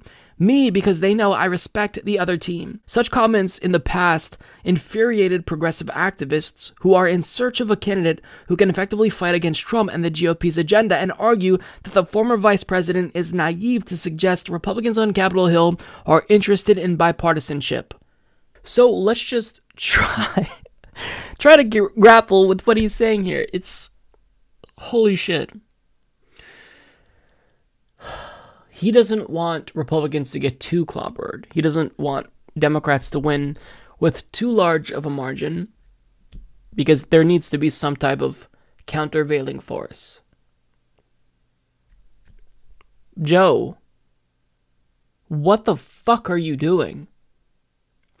The Republican Party is an existential threat to humanity. This is the party of death and destruction. And no matter how corrupt, the Democratic Party is, Republicans are exponentially worse. And he's saying, no, We need them in Congress. They're a great balance to Democrats. Is that so? Because all they have done for more than a decade now is obstruct anything that would help the American people. When it comes to benefiting their donors and giving tax cuts to the rich, they act. When it comes to passing even the most moderate reforms, they block that. This party should not exist. They should be defeated permanently. The party needs to collapse, and Democrats should become the de facto right-wing party, and we need a new left-wing party to emerge to take the Democratic Party's place. Now, that's a temporary solution. I think the ideal situation is electoral reform, where we have ranked choice voting and proportional representation, so we get more than just two parties. We get 5 to 6 parties, right? But we also need campaign finance reform. But I mean, for him to suggest at all that Republicans are a force of good in any way, shape, or form shows that he is fundamentally misreading the room. The room being Democratic Party primary voters, but yet I doubt this will even make a dent in his numbers because, as you saw at that town hall, his voters are loyal. And to even question whether or not he has abused power himself, that's beyond the pale. You can't do it. Be loyal no matter what and fall in line. I mean, I'm at a loss for words here. I really don't know what to say about this because even for Joe Biden, this is low. And that sounds like a cliche, right? Even for you, good sir, this is too low. But I mean, this really is incredible. You're running to be the Democratic Party's nominee, and you're saying you don't want to win too big. You want to make sure that Republicans still have, a relative amount of influence. The level of naivete to think that Republicans would work for you, or work with you, rather, and that, you think they're a force for good. It just shows Joe Biden, he's not fit for this. He is not fit for this, and if anything, if you love Republicans so much, why don't you just run in the Republican primary and challenge Donald Trump? I mean, you sound like a Republican when you use industry talking points against Medicare for All, when you fearmonger about the deficit and how much it's going to cost. You already sound like a Republican, and it seems like you like them more than you like millennials and Democratic Party primary voters, so just fucking run as a Republican and challenge Trump. I mean, what are you doing? If you don't actually have a vested interest in seeing the Democratic Party defeat Republicans thoroughly, then why are you running in a Democratic Party primary? It's puzzling to me. He never ceases to amaze me. The man is a doofus. He's not cut out to be president, and this is why he has lost multiple times, because Democratic Party voters know that he's not looking out for us. But with that being said, I shouldn't say that because he's still polling in first place nationally, and he has a pretty solid lead in states like Nevada and South Carolina. So he could pull this out. If he wins delegate-rich states, he could still be the nominee, even if he loses early primary states like Iowa and New Hampshire, which would be a disaster because I don't think he would win in a fight against Donald Trump. We saw how easily he was triggered by one person asking about, whether or not it was nepotism or an abuse of power for him to get his son a job, so they could buy access to the vice president at, an energy company when he had no experience. So all Donald Trump has to do to push your buttons is bring up Hunter Biden, which he will, and you'd become unraveled. You called, someone fat, so are you going to cuss at Donald Trump on a debate stage? I mean, it wouldn't surprise me. So the only answer is we have to defeat ghouls like Joe Biden, and we have to defeat them thoroughly so they know that their brand of centrism is no longer palatable to the American electorate, in the Democratic Party especially. Because, I mean, you're not going to get Republicans to vote for you, no matter how much you pander to them. So saying things like this, it doesn't win you more voters, it just demoralizes people who you're supposed to be winning over. And he doesn't get that, which is why he's not cut out for this, and he should not win the nomination. Well, it's official. Democrats in the House officially unveiled 2 articles of impeachment against President Donald Trump. I will let Representative Jerry Nadler explain what those 2 articles of impeachment are. Let's watch. Over the last several months, the investigative committees of the House have been engaged in an impeachment inquiry into President Donald Trump's efforts to solicit foreign interference in the 2020 elections. Efforts that compromised our national security and threatened the integrity of our elections. Throughout this inquiry, he has attempted to conceal the evidence from Congress and from the American people. Our president holds the ultimate public trust. When he betrays that trust and puts himself before country, he endangers the Constitution, he endangers our democracy, and he endangers our national security. The framers of the Constitution prescribed a clear remedy for presidents who so violate their oath of office. That is the power of impeachment. Today, in service to our duty to the Constitution and to our country, the House Committee on the Judiciary is introducing 2 articles of impeachment charging the President of the United States, Donald J. Trump, with committing high crimes and misdemeanors. The first article is for abuse of power. It is an impeachable offense for the President to exercise the powers of his public office to obtain an improper personal benefit while ignoring or injuring the national interest. That is exactly what President Trump did when he solicited and pressured Ukraine to interfere in our 2020 presidential election, thus damaging our national security, undermining the integrity of the next election, and violating his oath to the American people. These actions, moreover, are consistent with President Trump's previous invitations of foreign interference in our 2016 presidential election. And when he was caught, when the House investigated and opened an impeachment inquiry, President Trump engaged in unprecedented, categorical, and indiscriminate defiance of the impeachment inquiry. This gives rise to the second article of impeachment for obstruction of Congress. Here, too, we see a familiar pattern in President Trump's misconduct. A president who declares himself above accountability, above the American people, and above Congress's power of impeachment, which is meant to protect against threats to our democratic institutions, is a president who sees himself as above the law. We must be clear. No one, not even the president, is above the law. So, abuse of power and obstruction of Congress. Now, I'm going to give you my take on this, but before I do that, I kind of want to walk you through what we can expect. Let me remind you that the House of Representatives has the sole authority to impeach, and this will most likely pass in the House, meaning he will have officially been impeached once that vote takes place, which will most likely happen before the end of the year. But then it would go on to the Senate, where they would hold a trial and vote to convict and remove President Donald Trump. Now, you need a 2/3 majority to convict an impeached president, and assuming we get every single Democrat on board, which is highly unlikely, we need 20 Republicans to vote to actually convict and remove Donald Trump. So most likely, that isn't actually going to be the case. Donald Trump will probably be impeached, and then unless some drastic thing happens where Republicans feel as if they can get away with impeaching Donald Trump and not protecting him and still be politically viable in 2020, he most likely will get away with this. Now, the question is, will this hurt him in 2020, or will this help him in 2020, or will there kind of just be no effect?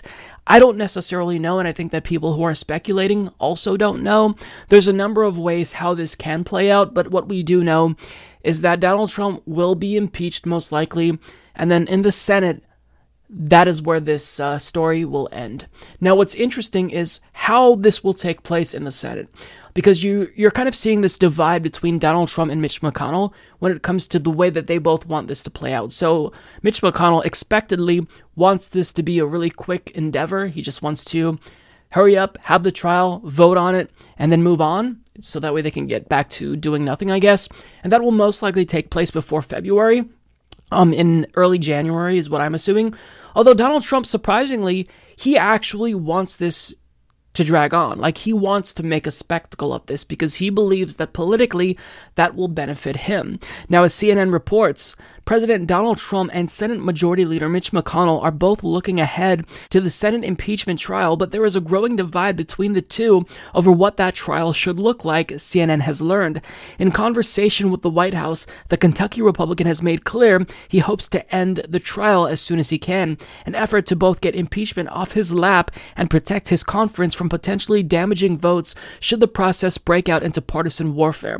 That will include a continuous whip count until McConnell feels he has the votes to acquit the president and end the show.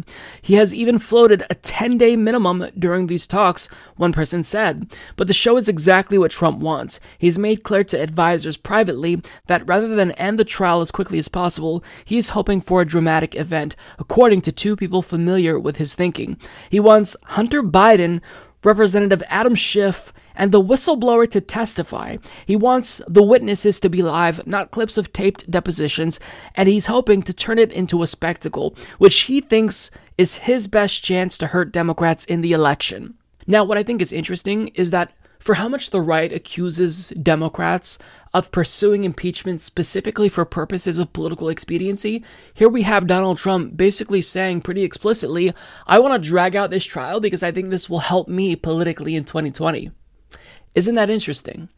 Now, it kind of shows like that reaction from Donald Trump demonstrates how juvenile and idiotic he is, quite frankly, because why does it matter if the whistleblower testifies? The whistleblower is irrelevant at this point. Why would we need Hunter Biden to testify in your impeachment trial to confirm that there is nepotism and that's a problem in politics? Yeah, no shit, Sherlock. You have your daughter serving in your fucking administration. Duh, nepotism is an issue, right? But what's that supposed to prove? You are the individual who's on defense. This is your trial. Hunter Biden isn't on trial. The whistleblower isn't on trial. So the fact that he thinks he can turn this around and make it about other people when he's the one on trial shows that he doesn't really understand how the process works. And it also shows how cocky and arrogant he is. He thinks that this is going to help him. He has no doubt about that. And maybe it will help him.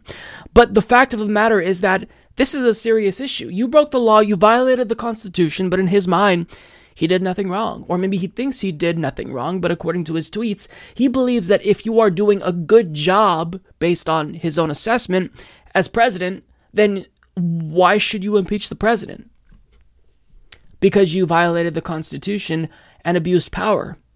Now, getting to my opinion on this, the two articles of impeachment, I think that alone, yes, that is something that warrants impeachment, although limiting the scope to just two articles, I think is a huge mistake because it kind of undercuts the Democratic Party's argument because they say that they're pursuing impeachment. Nancy Pelosi does at least because this is their duty. You know, they have a constitutional obligation to hold the president accountable, but he also obstructed justice 10 times, according to the Mueller report.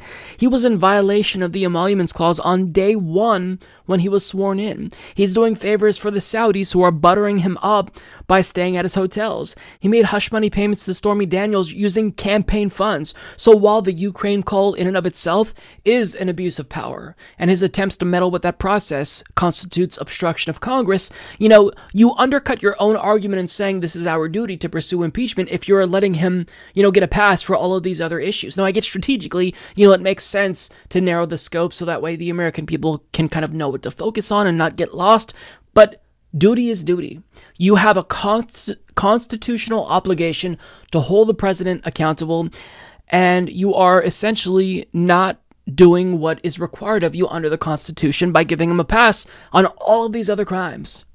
I mean, the American people need to know that he is guilty of all of these other charges of corruption and conflicts of interests and abuse of power, but you're choosing to give him a pass.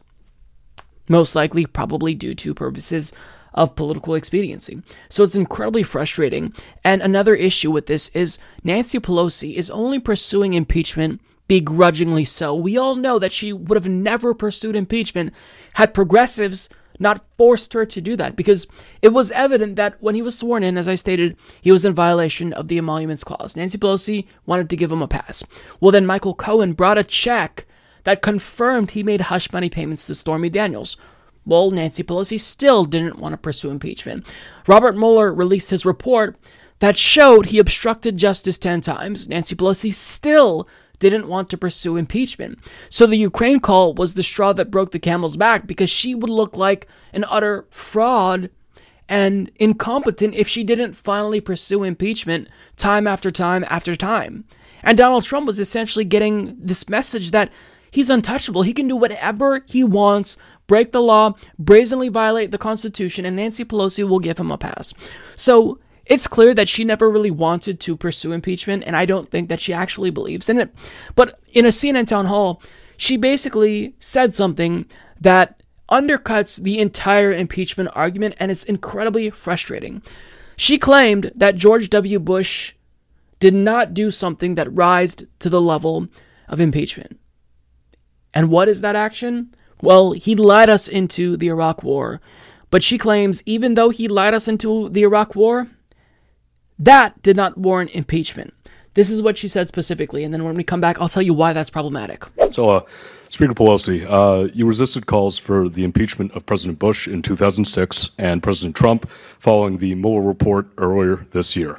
This time is different. Why did you oppose impeachment in the past? And what is your obligation to protect our democracy from the actions of our president now? Thank you. Thank you for bringing up the question about, because when I became Speaker the first time, there was overwhelming call for me to impeach President Bush on the strength of the war in Iraq, which I vehemently opposed. And I said at other places, that was my wheelhouse. I was intelligence. I was the ranking member on the Intelligence Committee, even before I became part of the leadership of Gang of Four. So I knew there were no nuclear weapons in Iraq. It just wasn't there. They had to show us, they had to show the Gang of Four all the intelligence they had. The intelligence did not show that that was the case. So I knew it was a misrepresentation to the public. But having said that, it was in my view, not a ground for impeachment. They won the election, they made a representation, and to this day, people think that it was the right thing to do. The people think that Iraq had something to do with 9/11. I mean, it's appalling what they did. But I did, and I said, if somebody wants to make a case, you bring it forward. But they had impeached Bill Clinton for personal indiscretion and misrepresenting about it. Impeached him. Some of these same people are saying, oh, this doesn't rise to impeachment. We're right there impeaching Bill Clinton for being stupid in terms of something like that. I mean, I love him. I think he was a great president. But being stupid in terms of that, and what would somebody do not to embarrass their family? But in any event, and that's so they did Bill Clinton. Now they want me to do George. I just didn't want it to be a way of life in our country. As far as the Mueller report, there was a good deal of the academics said, and 1,000 legal experts wrote a statement that said the Mueller report is what's in there is an impeachable offense. It wasn't so much of what's in the Mueller report will be more clear once some of the court cases are resolved, but it wasn't so clear to the public. The Ukraine just removed all doubt. It was self-evident that the president undermined our national security, jeopardized the integrity of our elections as he violated his oath of office. There's just, that's something that cannot be ignored. She literally gave George W. Bush a pass when he led us into a war that killed hundreds of thousands of people, mostly civilians. So now people who are skeptical of impeachment are going to point to that and say, well, you didn't impeach George W. Bush for doing something worse, and now you're impeaching Donald Trump because of an abuse of power? Isn't what George W. Bush did the ultimate abuse of power? Now, my response to that is, this is why you can never let your foot off the gas, and you have to have one standard that you apply universally, right? The fact that Democrats gave George W. Bush a pass makes the impeachment of future rogue presidents that much more difficult. So by her admitting that she gave Bush a pass, and I'm glad that she told the truth there, that's going to delegitimize this effort now to impeach Donald Trump. Now, should we still pursue impeachment against Donald Trump? Absolutely, because he broke the law. And if, a normal American did what Donald Trump did, they would have already been locked up in jail. We lock people up for smoking weed in certain states. So, of course, we need to hold elites accountable. But this is what happens, right? The more that you give elites a pass, the more difficult it becomes, the more that, they'll use this against you when you finally do want to hold people accountable. Now, what I also hear that undercuts the argument against Donald Trump is, the impeachment against Bill Clinton was bad because it helped him. Although when I hear about, Clinton lied, but nobody died, that's kind of a shitty argument because Clinton committed perjury. Yes, he wasn't impeached over the blowjob. He was impeached over perjury. And while that probably isn't as bad as what even, Andrew Johnson, and certainly not as bad as Donald Trump or George W. Bush did or Richard Nixon did, that's still perjury. Like, if a normal American committed perjury, that individual would undoubtedly be prosecuted. So we need to stop giving elites a pass. And we need to acknowledge that if we are going to live in a system with fair justice, then we can't allow for a two-tiered justice system where elites get a pass. And, it's okay. I know that they broke the law, but nobody died. Or, it's not as big of a deal as this other president who broke the law, but we didn't convict. No. It's time that we stop being cowards and we actually hold elites accountable. And yes, that means basically impeaching every single president because most of them break the law. But do you want to know why most presidents are violating the Constitution and being openly corrupt and doing war crimes? It's because we never fucking hold them accountable. So we're finally doing that with Donald Trump. And I get being skeptical about, potentially bad ramifications. This could help Donald Trump, but here's the thing. Political considerations aside, we have to do the right thing. And the right thing, of course, is to impeach Donald Trump. And going forward, we impeach every single president who breaks the law or violates the Constitution. None of them should get a pass, Republican or Democrat. Because, again, if poor people did what Bill Clinton or Donald Trump or any president, George W. Bush did, they would be imprisoned. So why are we giving elites a pass? The answer is we shouldn't. So here's what I say about the impeachment of Donald Trump.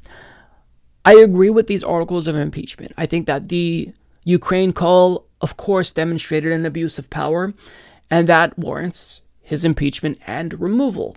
Probably not going to happen. He's not going to be removed. Regardless, we take it as far as we possibly can go.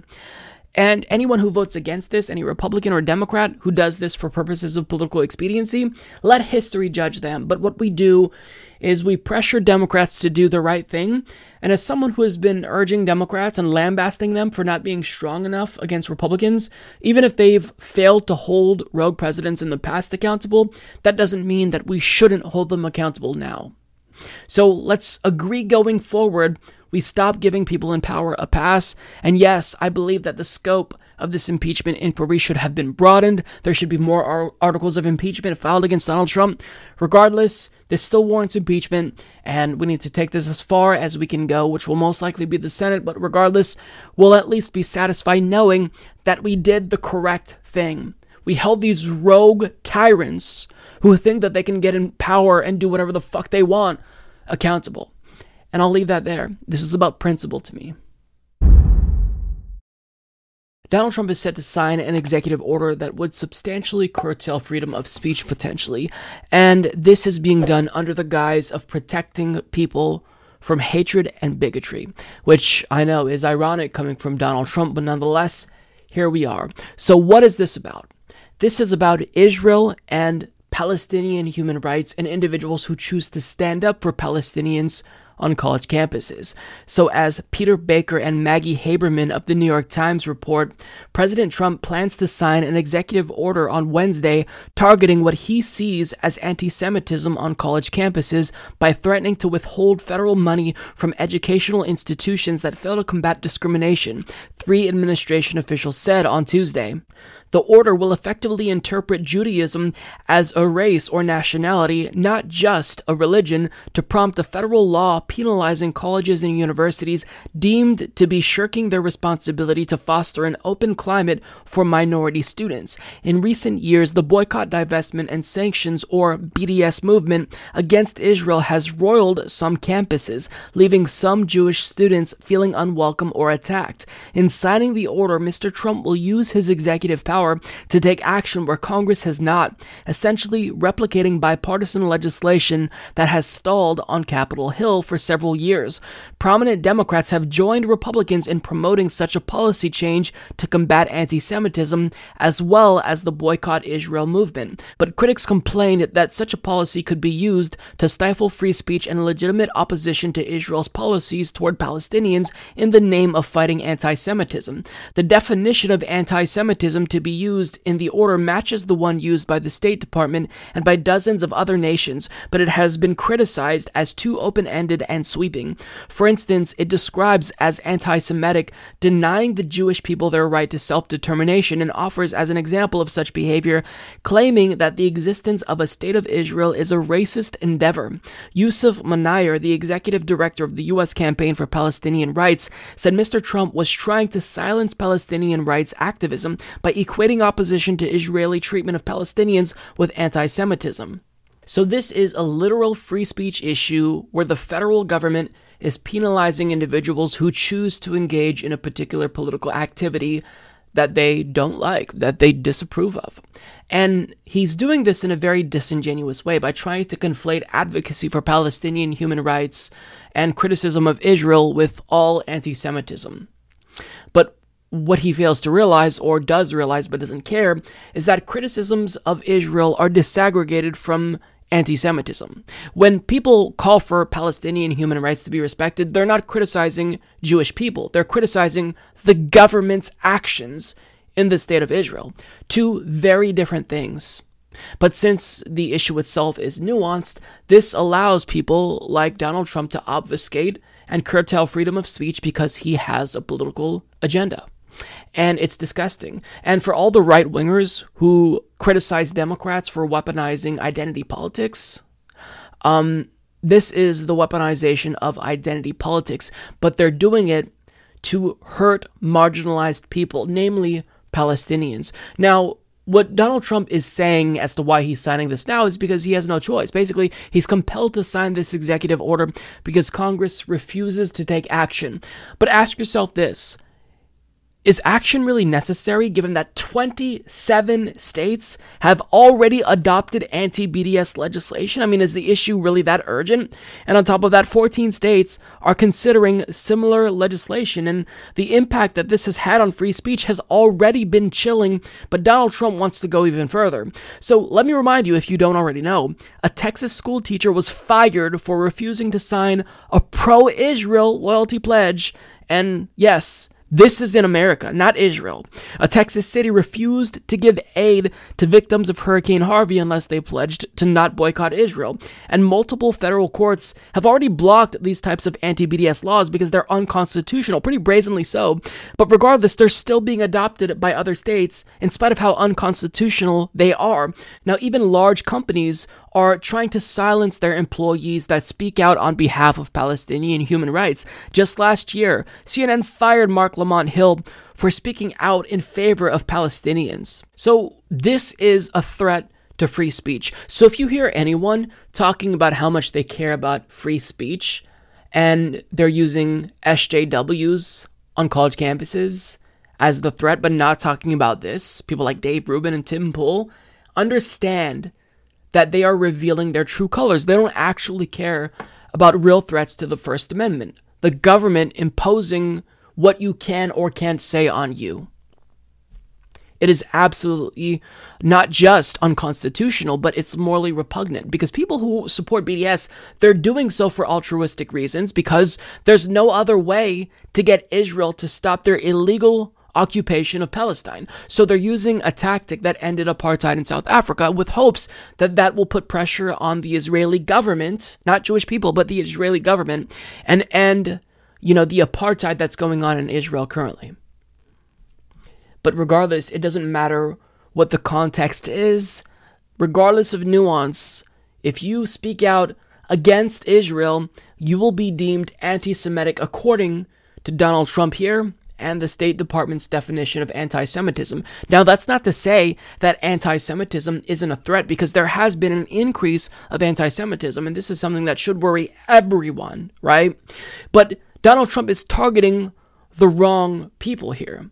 If you're truly concerned with anti-Semitism, what we need to do is target these far-right groups, the fascists, who are increasingly, gaining more influence in the United States and other European countries. That's where the anti-Semitism is coming from. It's not coming from pro-peace activists, because a lot of people who stand up for Palestinian human rights are Jewish citizens, or they are in the state of Israel. So it's preposterous to say that any and all criticisms of Israel is tantamount to anti-Semitism, because if you apply that standard to any other country, think of the implications. So if you say that any and all criticism of the Saudi government and their various human rights abuses is tantamount to Islamophobia, well then we can't speak out about their human rights violations and how they literally execute LGBTQ people. Or if we say that any and all criticism of the Chinese government is tantamount to racism, I guess we can't speak out on behalf of all the protesters in Hong Kong who are fighting for democracy and demanding democracy. Do you understand why this is a slippery slope in a way? And I get that slippery slope is a logical fallacy, but when it comes to the precedent that our government sets, really a slippery slope is something that you can't argue, because once we start doing this, then understand that when we start questioning, the weapons deals that we continue to sell to Saudi Arabia, well, if the government doesn't like that we're speaking out against that, then they can say, well, if you criticize Saudi Arabia, then you're Islamophobic and you hate Arabs. This is a dangerous, dangerous way to frame political discourse. If we disagree with the actions of our government and another government abroad, we should be able to vocalize our concerns without the fear that there will be repercussions for our actions. That's the crux of free speech. That's what the First Amendment was created for. But here we see Donald Trump brazenly violating the First Amendment of the Constitution, and probably not very many people will pay attention, including mainstream media outlets like CNN, who have fired their own employees for speaking out on behalf of Palestinians. So overall, I don't expect this to get much traction in mainstream media, but nonetheless, we still have to talk about this, because this is absolutely dangerous. We're already losing civil liberties and civil rights in this country. We already have the government spying on us. We're doing torture. So we've already eroded the Fourth and Eighth Amendments to our Constitution. Let's not allow the First Amendment to also be, taken away from us with absolutely no fight. Let's actually push back and fight for what's right, because those who are on the side of BDS, they're taking the right stand, just as people who were against apartheid in South Africa were taking the right stand and had the right strategy to put pressure on a government who was oppressing its people. I just hope that people speak out, on this issue if they truly care about free speech, but I suspect individuals like Dave Rubin will remain silent because, they only talk about free speech when it benefits them. They don't want to talk about it if it runs counter to their anti-SJW narrative. The Washington Post just released a bombshell report, which they are calling the Afghanistan Papers. And in a nutshell, what this essentially tells us is that the Afghanistan war was doomed from the get-go because the strategy that we implemented to fight terrorism was not the correct strategy. We were trying to fight a problem, but we weren't actually attacking the root cause. So, for example, we were in Afghanistan operating with this assumption that we fight terrorism by attacking terrorists directly. The problem is that corruption in Afghanistan was systemic. it was something that plagued society, and corruption was such a big issue that it led to nationwide destabilization in Afghanistan, and it actually led to more terrorism. But because we didn't understand Afghanistan or understand these political factors that led to terrorism, well, we were effectively fighting what was a losing battle, and we're still there. So I'm not going to go to the Washington Post article, but I will go to a summary that I think is more concise from Slate. And here's what they say. This is from Fred Kaplan. The war in Afghanistan, 18 years old and still raging at a cost of nearly $1 trillion, 2,300 U.S. troops killed and more than 20,000 injured, has been a muddle from the beginning, steered by vague and wavering strategies, fueled by falsely rosy reports of progress from the battlefield, and almost certainly doomed to failure all along. This is the inescapable conclusion of a secret U.S. government history of the war consisting of 2,000 pages based on interviews with more than 400 participants obtained and published by the Washington Post on Monday after years of battles to declassify the documents, written by the Office of the Special Inspector General for Afghanistan Reconstruction, an agency created by Congress in 2008 to investigate waste and fraud. The report, titled Lessons Learned, is the most thorough official critique of an ongoing American war since the Vietnam War Review commissioned in 1967 by then Secretary of Defense Robert McNamara. Daniel Ellsberg leaked what came to be known as the Pentagon Papers in 1971. Though widely disseminated, they were officially declassified only in 2011. The Afghanistan Papers, as the Post dubs the report, is narrower in scope than McNamara's project. The latter delved into the entire history of U.S. involvement in Vietnam and incorporated top-secret memos and other documents from throughout the national security bureaucracy. Still, the new report resonates with the same dread and melancholy about a war built on ignorance, lies, and counterproductive policies. Central to the current war effort and its failure was corruption. It was central because the Afghan government couldn't defeat the Taliban insurgents or win the support of its people as long as it was corrupt from top to bottom. The United States failed because the billions of dollars we poured into the country only made Afghanistan's corruption worse. Now there's more, but I just want to pause right there and reflect on what we've learned so far. We've been in Afghanistan for 18 years, and we can't leave because apparently we have to clean up this mess that we've made. Except, maybe if we're the ones making the mess, we're incapable of cleaning it up because we don't know what we're doing. We're like a bull in a china shop, and we don't know how to clean up that mess. We can't necessarily take inventory of every item that we've damaged. So the best thing that we can do for us and the people of Afghanistan is to just get out once and for all, because we're not helping them. And the tactics that we implemented to try to help them, it backfired tremendously. Like, the idea was that we can turn Afghanistan into a thriving democracy by giving them a lot of aid, but corruption was rampant. So what would happen? We'd give them the aid, and that money would be used for patron-client relationships. It was fueling their corruption effectively, which means that we were making the situation worse. And we thought we were helping. Do you understand why nation building doesn't work? It's because we don't know what we're doing. Our elected officials don't know what they're doing. And this should make that crystal clear if it wasn't already obvious to people. Now, more on this. Ryan Crocker, former ambassador to Afghanistan and Iraq, told the investigators in a 2016 interview, "You just cannot put those amounts of money into a very fragile state and society and not have it fuel corruption." He added that the same thing happened in Iraq, where corruption is pandemic and deeply rooted, and where it's hard to see how a better political order can ever be established. A big problem, Crocker said, was a perennial American urge when intervening in a foreign conflict to start fixing everything as fast as we can. We pour in billions of dollars, which wind up in the hands of the powerful. The report estimates that 40% of U.S. aid to Afghanistan was pocketed by officials, gangsters, or the insurgents themselves, who become more corrupt still. Sarah Chais, who served as an advisor to the chairman of the Joint Chiefs of Staff and who lived in Afghanistan for several years, told the investigators in 2015 that the problem was rooted in Washington. Fighting terrorism was the chief U.S. mission, and some officials understood that corruption is a cause of terrorism. But Chai said the notion hasn't sunk in enough for the causal flip to happen, i.e., for the officials to see that countering corruption had to be a key ingredient in countering terrorism.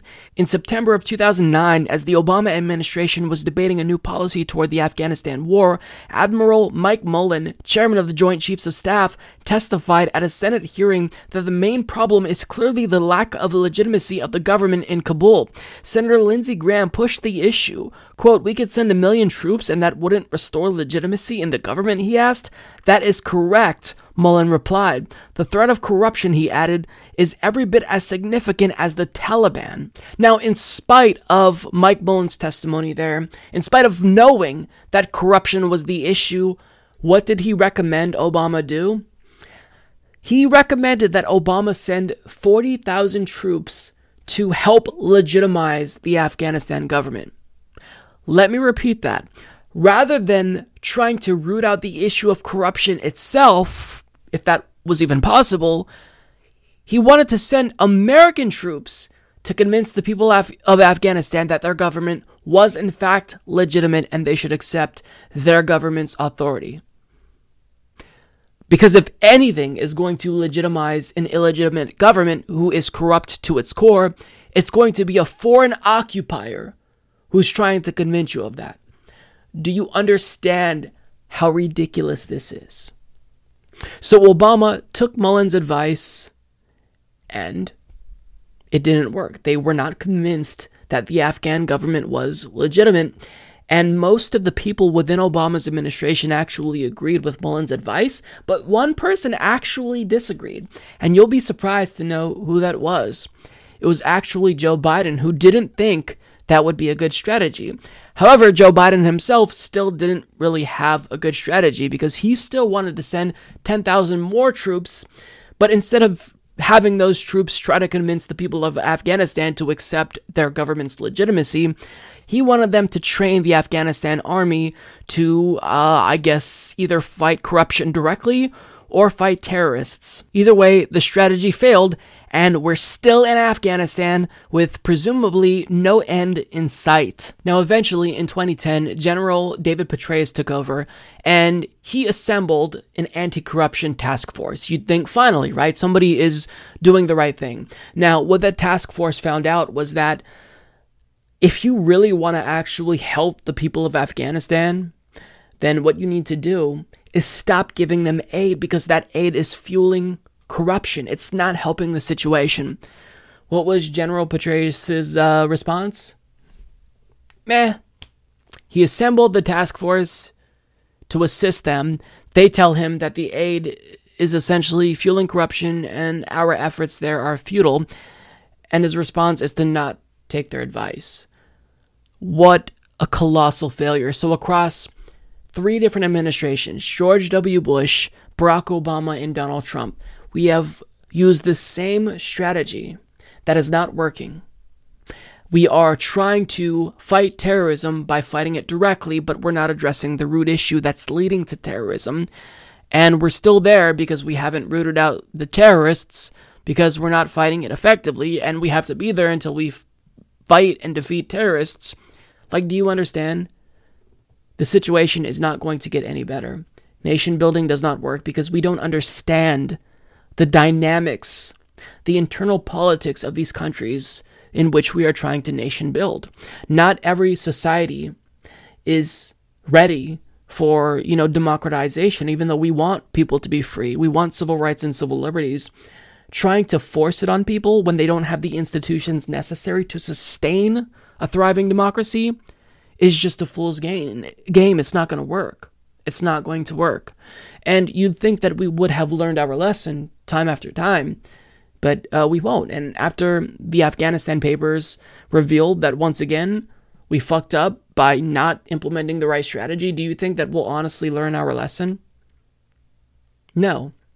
Now, there are indications that our drone war in various countries, Yemen, Pakistan, Somalia, is also fueling terrorism because we're trying to fight terrorists, but what are we doing?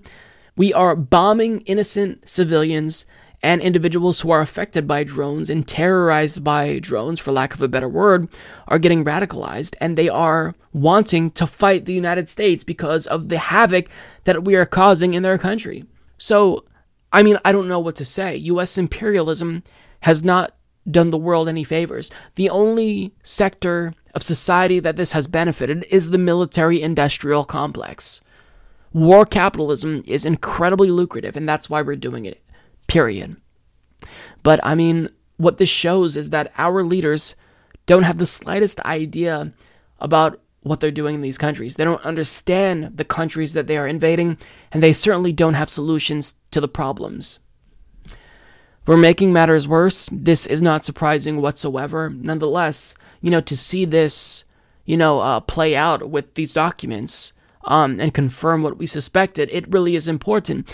Now, will there be much attention paid to this? I suspect not. Regardless, it's still important. Hello everyone, I am here with 2020 U.S. Senate candidate Kimberly Graham, who is taking on Joni Ernst in the state of Iowa in a very flippable state. She can actually win this. She's been endorsed by brand new Congress, and she's here to talk about her campaign. Kimberly, thank you so much for coming on the program. Hi, thank you so much for having me. It's really exciting to have another Senate candidate on. I believe you are the second Senate candidate that I've brought on the show. The first one was Paula Jean Swearengin, and you are Senate candidate number 2. So many fantastic brand new Congress members that I've talked to. And you're running such a dynamic campaign, and I want to get to a quote from you because I think it's so fantastic. So everyone knows Joni Ernst for her infamous Make 'em Squeal commercial back in 2014. Or was it, I'm not sure, I think it was 2014. But this is a quote from you. So Joni Ernst campaigned on a promise to make 'em squeal in Washington, D.C. and get rid of corruption, but the only people squealing are Iowans harmed by her votes. Explain that to us, because I think it's such a fantastic tweet that really encapsulates what's wrong with Joni Ernst. Right. So, her whole campaign really started to get traction with that infamous, famous, we're going to make them squeal in Washington, right? So, which kind of ties into something important about this race, which is ironically or interestingly tied to why I think we can win.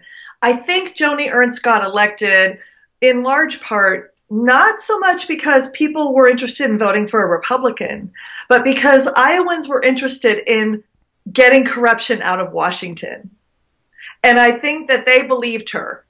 Yeah. They believed her, even, that, hey, I think we're a firmly purple state, right? We got about half Republicans, or a third Republicans, a third Democrats, and a third independents in Iowa.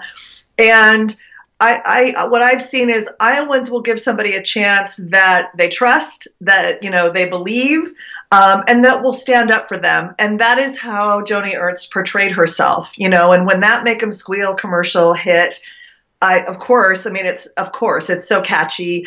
It gained a lot of traction, and simply that slogan, honestly, was a huge part of when her campaign really started gaining traction. And what I mean by the only people squealing are Iowans harmed by her votes is, she's voted, I think, 7 times now to repeal the Affordable Care Act, which if she wanted to repeal it and give universal single-payer health care, I'd be saying, great, repeal it all you want, right, if we have something better in store. But she's voted to repeal the ACA with absolutely no viable plan in place to, protect pre-existing conditions, to keep kids on their parents' insurance till they're 26 years old, and a few of the other things that were great and that are great about the Affordable Care Act that we were able to achieve with that. She's voted to confirm everyone from Betsy DeVos to the head of the EPA to Supreme Court Justice Kavanaugh to hundreds, I believe now, over 100 federal district court judges that will be there until they pass away because those are lifetime appointments, and as an attorney like I am, I really understand, and maybe a lot of other people do, but as an attorney, knowing how important court decisions are to what then happens with various areas of the law, the fact that we now have well over 100 federal district court judges confirmed, many of whom are entirely unqualified, regardless of their political, political side, right? If you will. They're just unqualified. And the fact that they're sitting there now is going to be damaging to Iowans and to all Americans for years and years and years to come. I think recently there was something like a 36 or 38-year-old person confirmed to the federal bench who had never set foot in a courtroom. Never. But because they were recommended by the Federalist Society, they got through, and with a Republican-dominated Senate, they got through. And they simply, regardless of political ideology, they simply were unqualified, as have been cabinet, appointments, Betsy DeVos, and on and on and on.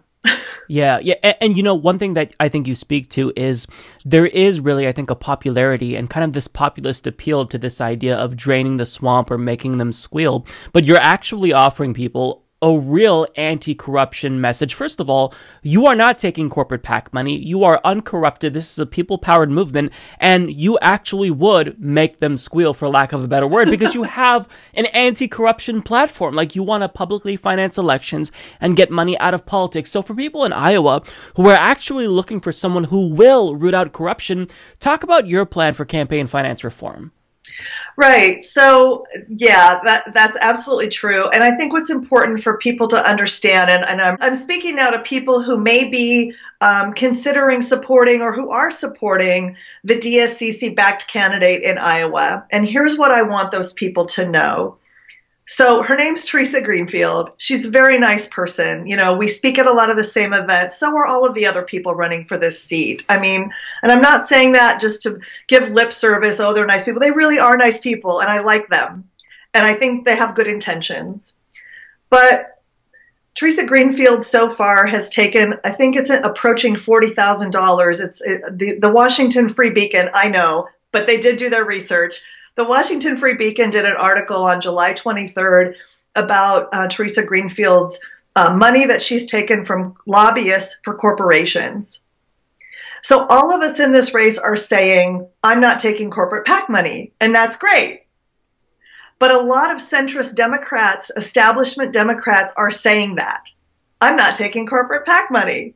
And people that don't know that there's also massive amounts of corporate lobbyist money don't know that their candidate is taking corporate lobbyist money. And in my opinion, that is just sort of a technicality, an end run, right? An end run around I'm not taking corporate PAC money.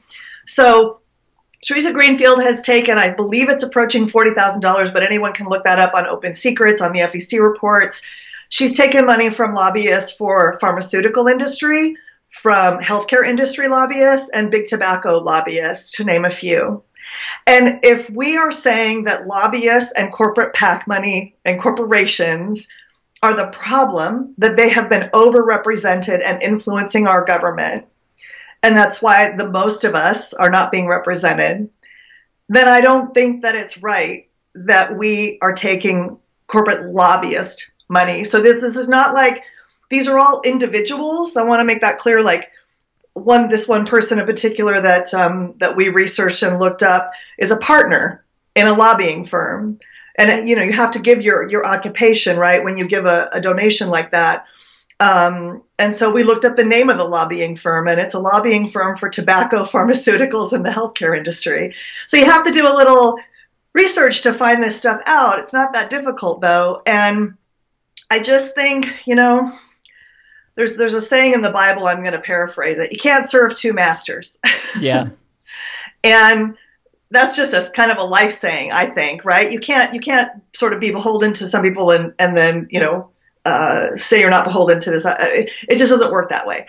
So I think when you start out, and if somebody gets elected who's already taken thousands and thousands and thousands of dollars from representatives of particular industries, I would find it really difficult to believe that the people from those industries are not going to expect you to be doing something for them once you are elected.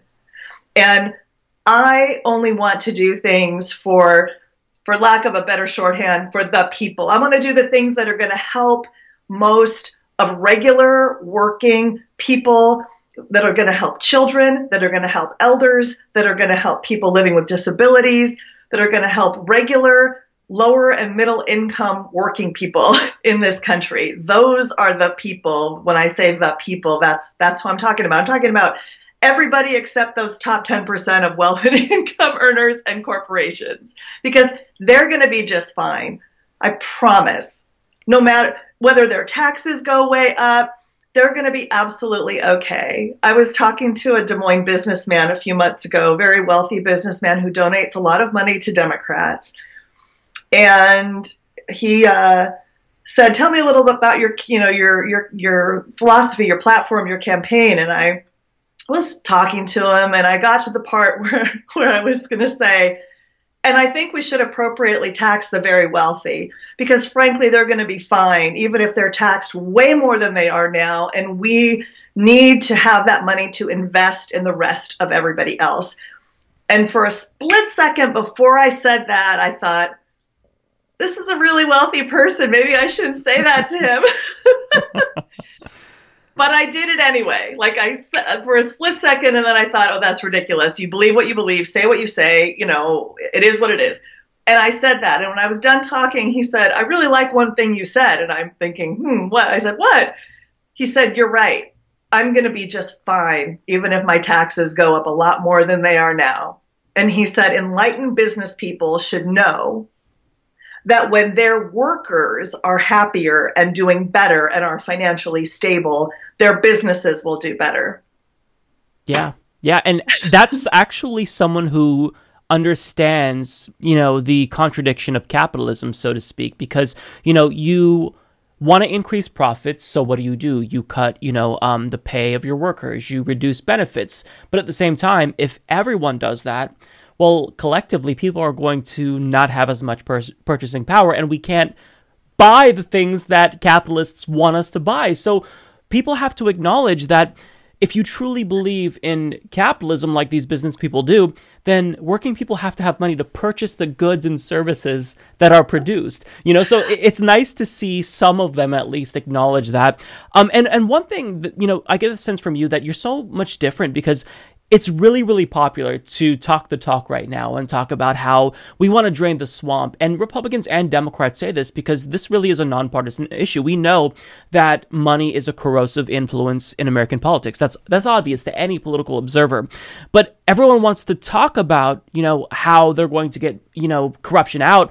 But they don't actually walk the walk. And as you said, you really have to look at the fine print, right? And these are all publicly available, statistics. You can look at the FAC reports. If you look at Kimberly and compare, you to anyone else who's running for the Senate, it's going to be wildly different. So if you truly care about corruption, then you have to really do your research and look at whose money you're taking, because that's what people don't get. Like, it's really easy, and I get it, because, we have information shortages in this country. We don't have the mainstream media covering these Senate races. So if somebody says, I'm going to drain the swamp or make them squeal, we just kind of take them at their word because it sounds nice. But when they get in office, change doesn't happen, and we still are left feeling dissatisfied, still wondering why change isn't happening. And it's because we are electing people who aren't living up to that promise. You actually are, because you're walking the walk right now. Like, you're not taking corporate PAC money, which is so important. Right. So talk about your platform as well, because you have a really robust platform, and you really are someone who is, going to facilitate change, because your platform is incredibly robust and progressive. Yeah. Well, I think I think it's important too that we look at how what somebody's done with their life up until the time they ran for Senate, right? What's the demonstrated history? What have they been doing? And, have they been in some kind of public service? I think it's really interesting that Senator Tom Harkin, who, if you just say that word in the state of Iowa, everybody smiles, because he was progressive, and he was he was a champion for children's rights. He was a champion for protecting elderly, our elders. He was a labor champion. He was the primary architect of the Americans with Disabilities Act.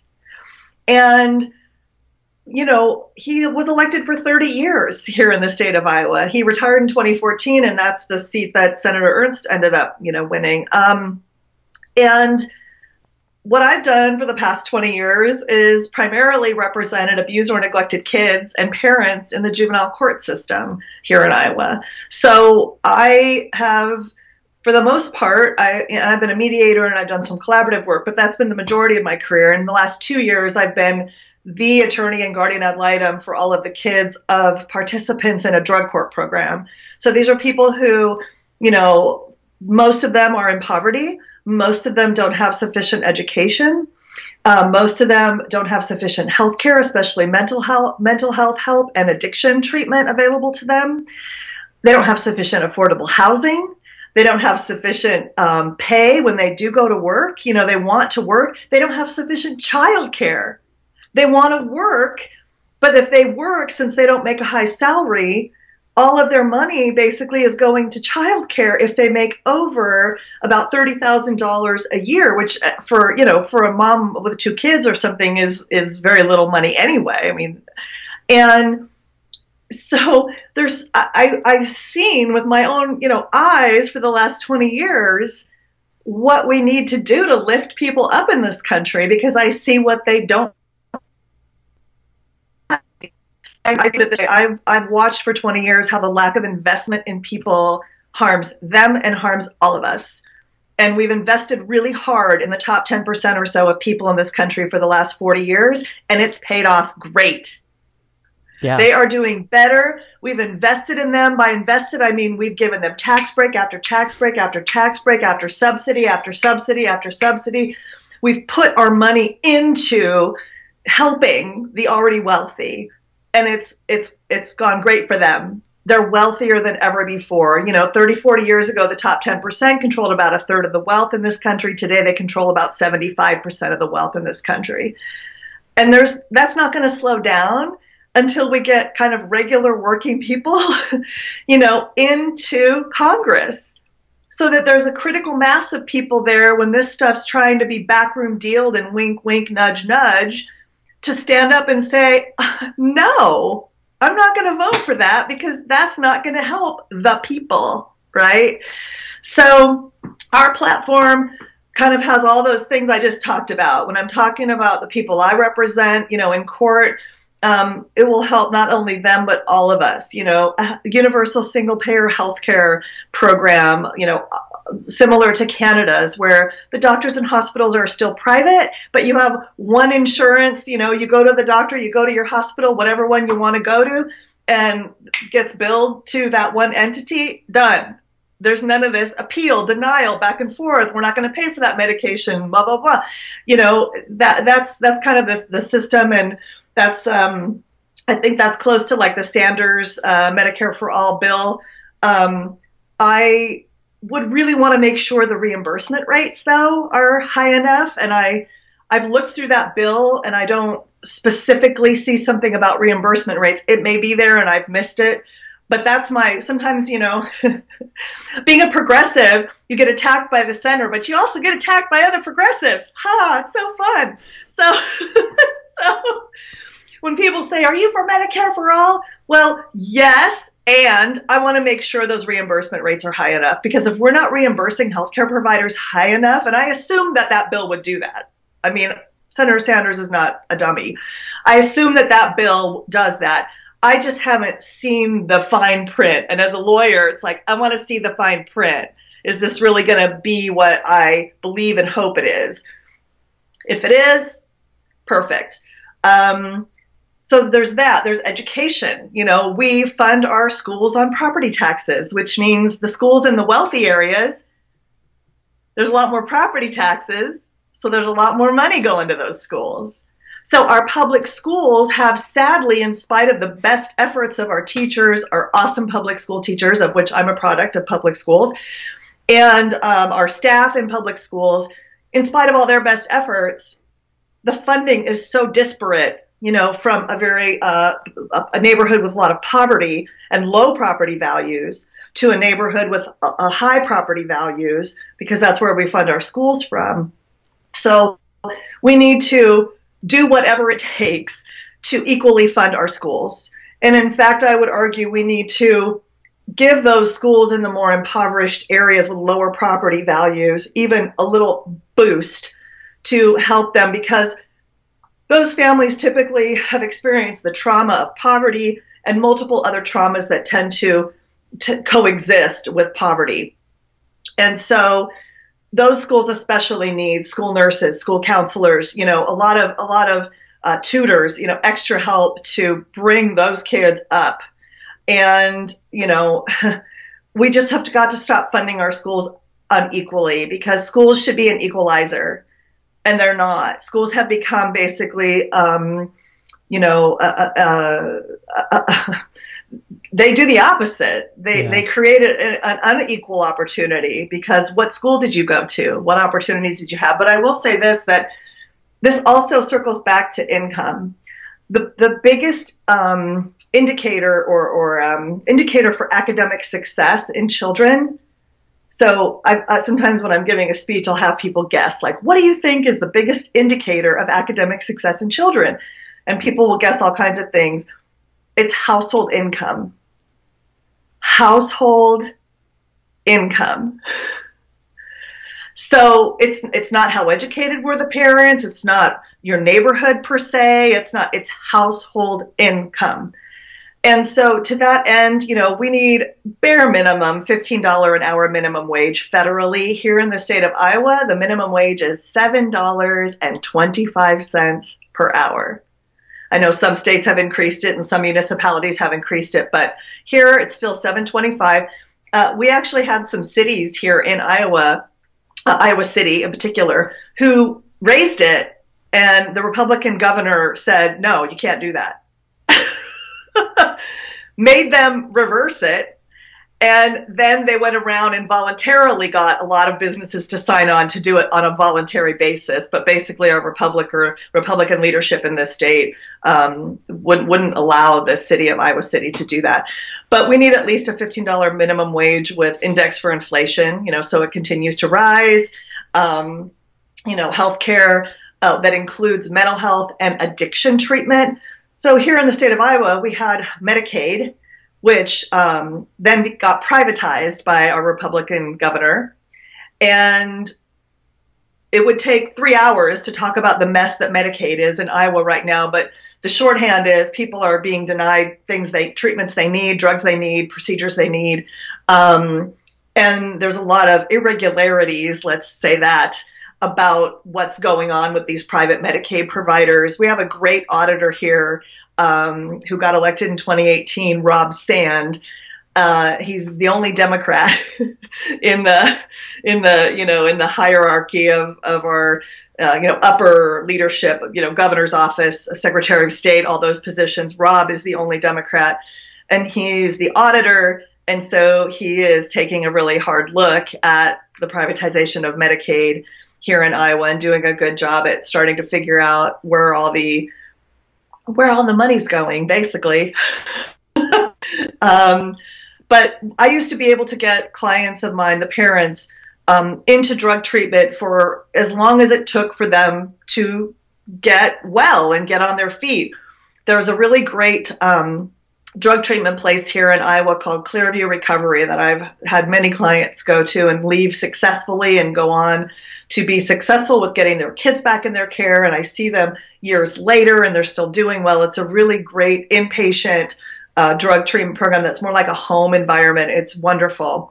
Well, starting, I think about a year ago, the private Medicaid providers said, we're only going to pay for 30 days of treatment at Clearview. 30 days to kick a methamphetamine addiction is nothing. Nothing. They might as well have said, we're just not going to pay for drug treatment anymore because 30 days is so woefully insufficient. And I see that. I've seen personally the results of only being able to get my client 30 days worth of treatment versus 4 months, 5 months, 6 months, whatever it used to take for them to stabilize and be on a really good, secure, stable path to leave their inpatient treatment facility. So it just goes on and on and on. Yeah, your platform is huge, and we'll have a link to your website on the screen so people can check it out. But what really makes you different from other candidates is you're so focused on like the policy details and policy outcomes. So I love the way you talk about healthcare, and you really describe single payer, because now there's so many people who are Democrats who say, well, I support Medicare for all, or the spirit of Medicare for all, or something along those lines, when they don't actually mean single payer, which is frustrating. So I like that you're like glued to the details of it. And to your point about the reimbursement rate, I read something not too long ago. I don't know if it was in regards to the 2019 iteration of Medicare for All or Bernie Sanders' 2017 version, but I believe that once you take into account the administrative costs reduction, then it would be about the same, although I'm not sure. But I'm glad that there are people like you who would push Bernie on this, because what we want is a robust healthcare system that is great, that is not going to have any issues. Like, we want it to function and be stable, because the point is not just to pass Medicare for all and check it off of our list. We want it to be, able to stand the test of time.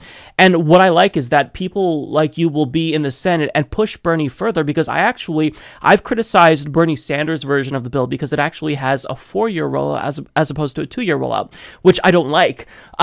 So we need people who are willing to push the envelope. And there's really, even though like we have some people who I think would vote for Medicare for all in the Senate, like Elizabeth Warren and Jeff Merkley, I don't think that they would push the envelope further, like push that bill further to the left. So I kind of wanted you to actually talk about that dynamic, because we have an increasing block of progressive Democrats within the House of Representatives, but there's basically a small handful in the Senate, and that's being really charitable. Like, you can count all the progressives on one hand, and I use the word progressive loosely, right? So how do you think you would be able to influence your colleagues?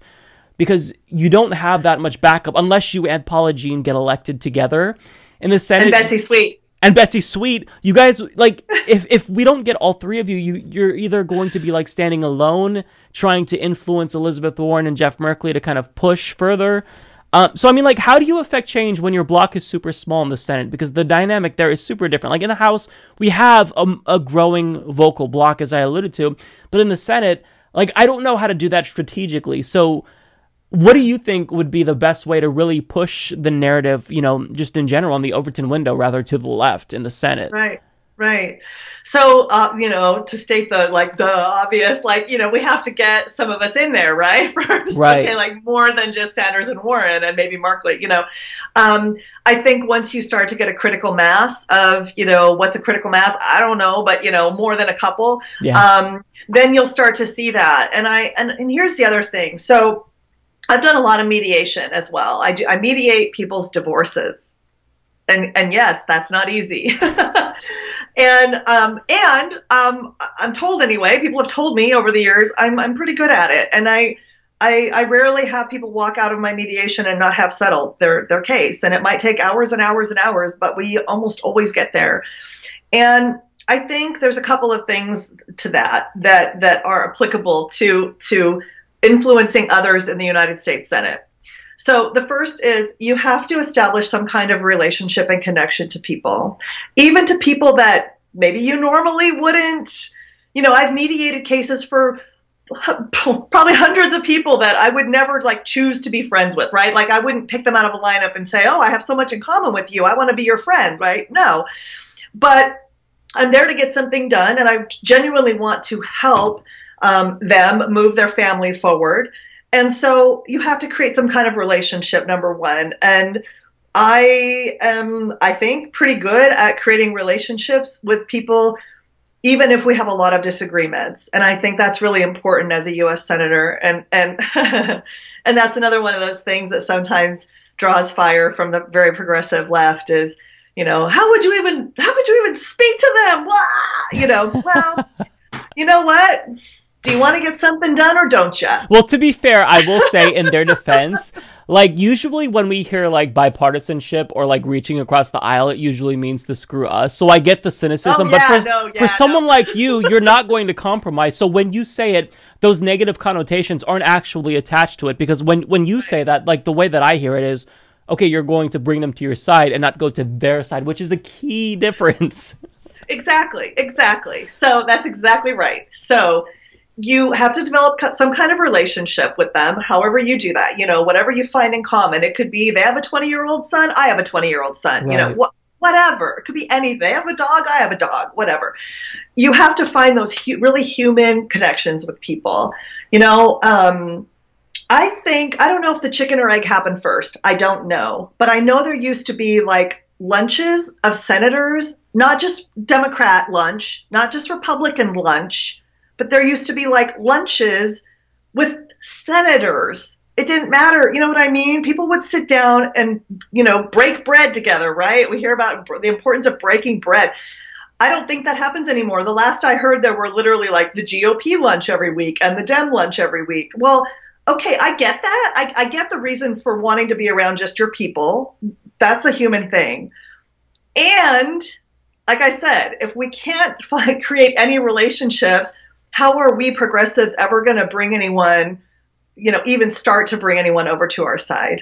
How? I don't think that's a non-starter. So you start to create relationships and you listen. Again, it doesn't mean that you're going to do what they think that they want to do. But when you listen to people, something very interesting happens. They start becoming interested in listening to you. But you have to first listen to them. So there's that. And then there's just being very persistent and giving them real reasons. And, is it going to happen in a day? No. A week? No. A month? No. But if you're persistent and you really are interested in creating change or getting people to see your side, you create relationships, you listen to them, you tell stories. Yeah. And you tell real stories. Like, my friend Robin Stone, who was the Delaware, here in Iowa, the Delaware County Party Democratic chair, she was diagnosed somewhere about 6 weeks ago, I think now, with thyroid cancer. And it's a very rare type of thyroid cancer, not like the usual one. From what I understand, is reasonably easy to cure. They remove your thyroid and, probably most of the time, I think people have a very good prognosis with most thyroid cancers. This was a very rare, very aggressive, very deadly one. She wanted to go to Mayo Clinic, which is not very far from here. It's in southern Minnesota. It was out of her network. They wanted $16,000 to even have her walk in the front door. Now, will we ever know if she would have survived it or had a better quality of life for as long as she had lived, had she gone to Mayo? We'll never know because she didn't go there. She went to a different hospital, which is a really good hospital here in Iowa, but they did not have those specific experts in that type of rare thyroid cancer that she really wanted to go see. And she passed away a couple of weeks ago, very quickly after her diagnosis. I'm sorry to hear that. Yeah, thank you.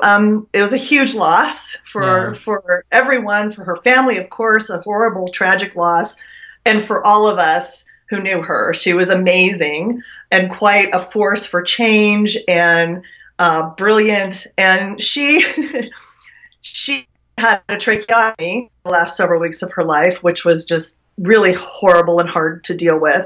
She had it replaced several times.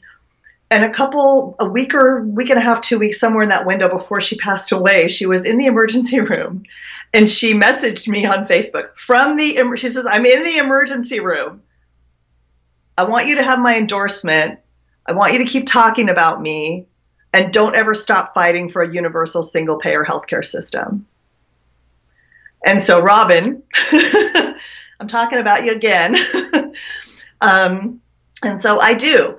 And those are the kinds of stories that you tell colleagues that maybe don't see it the way you see it right now.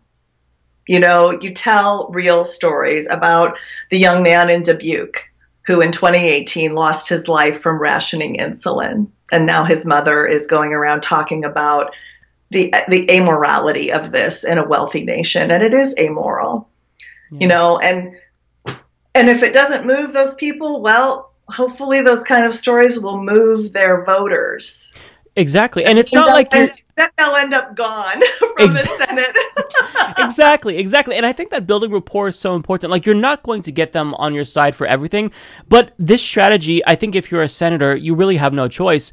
And there has been a degree of success. Like, my favorite example is Bernie Sanders. He got a Tea Party senator, Mike Lee, to get on board with his plan to enact the War Powers Act to stop U.S. complicity to Saudi Arabia's genocide in Yemen. Now, it passed the House and the Senate. It was vetoed by Donald Trump. But I mean, these are the things that you can do. And when you hear the way that Republicans talk about Bernie Sanders, they think he's a communist. They think he's crazy. But they still say, well, you know, at least Bernie Sanders is honest. You know, they'll say something like that. So they kind of understand him, at least from a human level. And I think that when you have 99 other colleagues and that's it, you don't really have much of a choice but to kind of try to humanize each other and try to get them to your side, not, you know, to capitulate, but get them to your side. Now, when it comes to someone else, like let's say there's another senator like Ron Wyden, if he wants to work with a Republican, my senator, I cringe because I wonder how much is he selling me out. But when it's someone like you or Bernie Sanders, then I think, okay, they're trying to bring people to our side and not the other way around. So that's such a key difference, and it's so important. And I'm glad that you kind of thought this through because, like, I genuinely don't know what I would do if I were a senator, and I never want to be in that position. But if I were, like, I don't know what to do, especially with the block being so small. But, I mean, the point that you made was we have to elect more progressives in the Senate. So with that being said, I'm sure that everyone is enthusiastic about your campaign, and at this point, we're just preaching to the choir. So if we want to help elect you, what can we do? So you can go to KimberlyForIowa.com. That's our website, and there's donate and volunteer buttons there. We, by the way, if you think, well, I don't live in Iowa, I can't volunteer. Oh, no. So this is, for those of you who followed or knew about Beto O'Rourke's campaign, no, we're not on Beto O'Rourke's platform. but his campaign, though, for U.S. Senate was amazing, okay? He had supporters and volunteers all over the country. And that's what it was going to take to get rid of Ted Cruz, and darn it if he didn't come close. That's kind of that model of having volunteers all over the nation is what we are building out right now. So if you want to, and especially if you live in like a solid blue state, right? If your senators are already Democrats that you're okay with, or there's no progressive challenger, and you want to find a flippable U.S. Senate seat and help that person in the primary, help a real progressive, we would love to have your help. You can, volunteer to do text banking, volunteer to do lots of different things remotely. So you don't have to physically be here in the state of Iowa, physically knocking on doors to help. So there's a volunteer button on the Kimberly for Iowa website that you can go to and sign up to volunteer. And there's a field for your state, so we know, physically where you are. Donating, of course. And I would say this too. I totally get that impulse to say, at least for a lot of people, maybe not for really true progressives, but for a lot of people to kind of hang back and say, I'm going to wait until after the primary, and then I'll give some money to whoever our Democratic nominee is, right? I get that impulse because I used to be that person, okay? I used to be that person where I would just like, I'm a single mom. I don't make a ton of money as an attorney for kids. I have massive student loan debt myself. I still do. I'm not going to donate until, after the primary. Well, if we all do that, we're going to keep getting the Congress we have now, with a few exceptions of progressives that are in there. Meaning we're only going to get people who are either already wealthy or very connected to wealth into positions of power at the federal, representative level. So if you're okay with keeping the Congress we have, by all means, don't donate to any campaigns until after your primaries. But if you want to get progressives into office, progressives like AOC and Ilhan Omar and Presley and, we know them all, then please, please, please donate now. Because sometimes, I didn't used to understand either. Why do you need so much money to run for office? Just run. Okay, my campaign manager, my events coordinator and fundraising coordinator, my digital outreach person, because I can't be on Twitter and Facebook all day, but I need somebody to be so that we can amplify the message of the campaign across the state and across the nation. a finance director, gas to drive all over a really, really big state. Iowa's huge. And on and on. Yard signs, campaign materials, tables. Like if we go to certain events, they charge us a couple $100s to be there, and to connect with a few hundred voters. So, I mean, the bare bones of this campaign, as we sit here today, is in excess of $10,000, and the vast majority of that per month, $10,000 per month to keep my campaign going. And that's mostly staff salaries. And by the way, I don't get a dime. I'm a volunteer here. But of course, my campaign manager and events coordinator, all those people get salaries, as they should, right? And I want to pay them a decent salary. I'm paying them market rates for those jobs. I'm not, overpaying them, but they deserve those salaries and they should be paying them. But just so people know, that's where all this money goes to, is mostly salaries, people to do all of this organizing. We need to hire a field organizer ASAP. We're looking for one now. That's going to be another several $1,000s per month. Somebody to organize the volunteers, to organize the boots on the ground, the door knockers, the canvassers, the text bankers, all of those people. That all takes people, and people should be paid, right? There's volunteers, but you also have to have a certain core staff that has to be paid. So donate. And also, we have a new tool that we think is the first time that anyone running for office has ever used it, which is peer-to-peer fundraising. So if you go to our website, hopefully there's more information on it there. I haven't looked at the website in a little while since we got it up and running. But what that means is, how you'll see people post a fundraiser on their Facebook page, like, I'm raising money today for,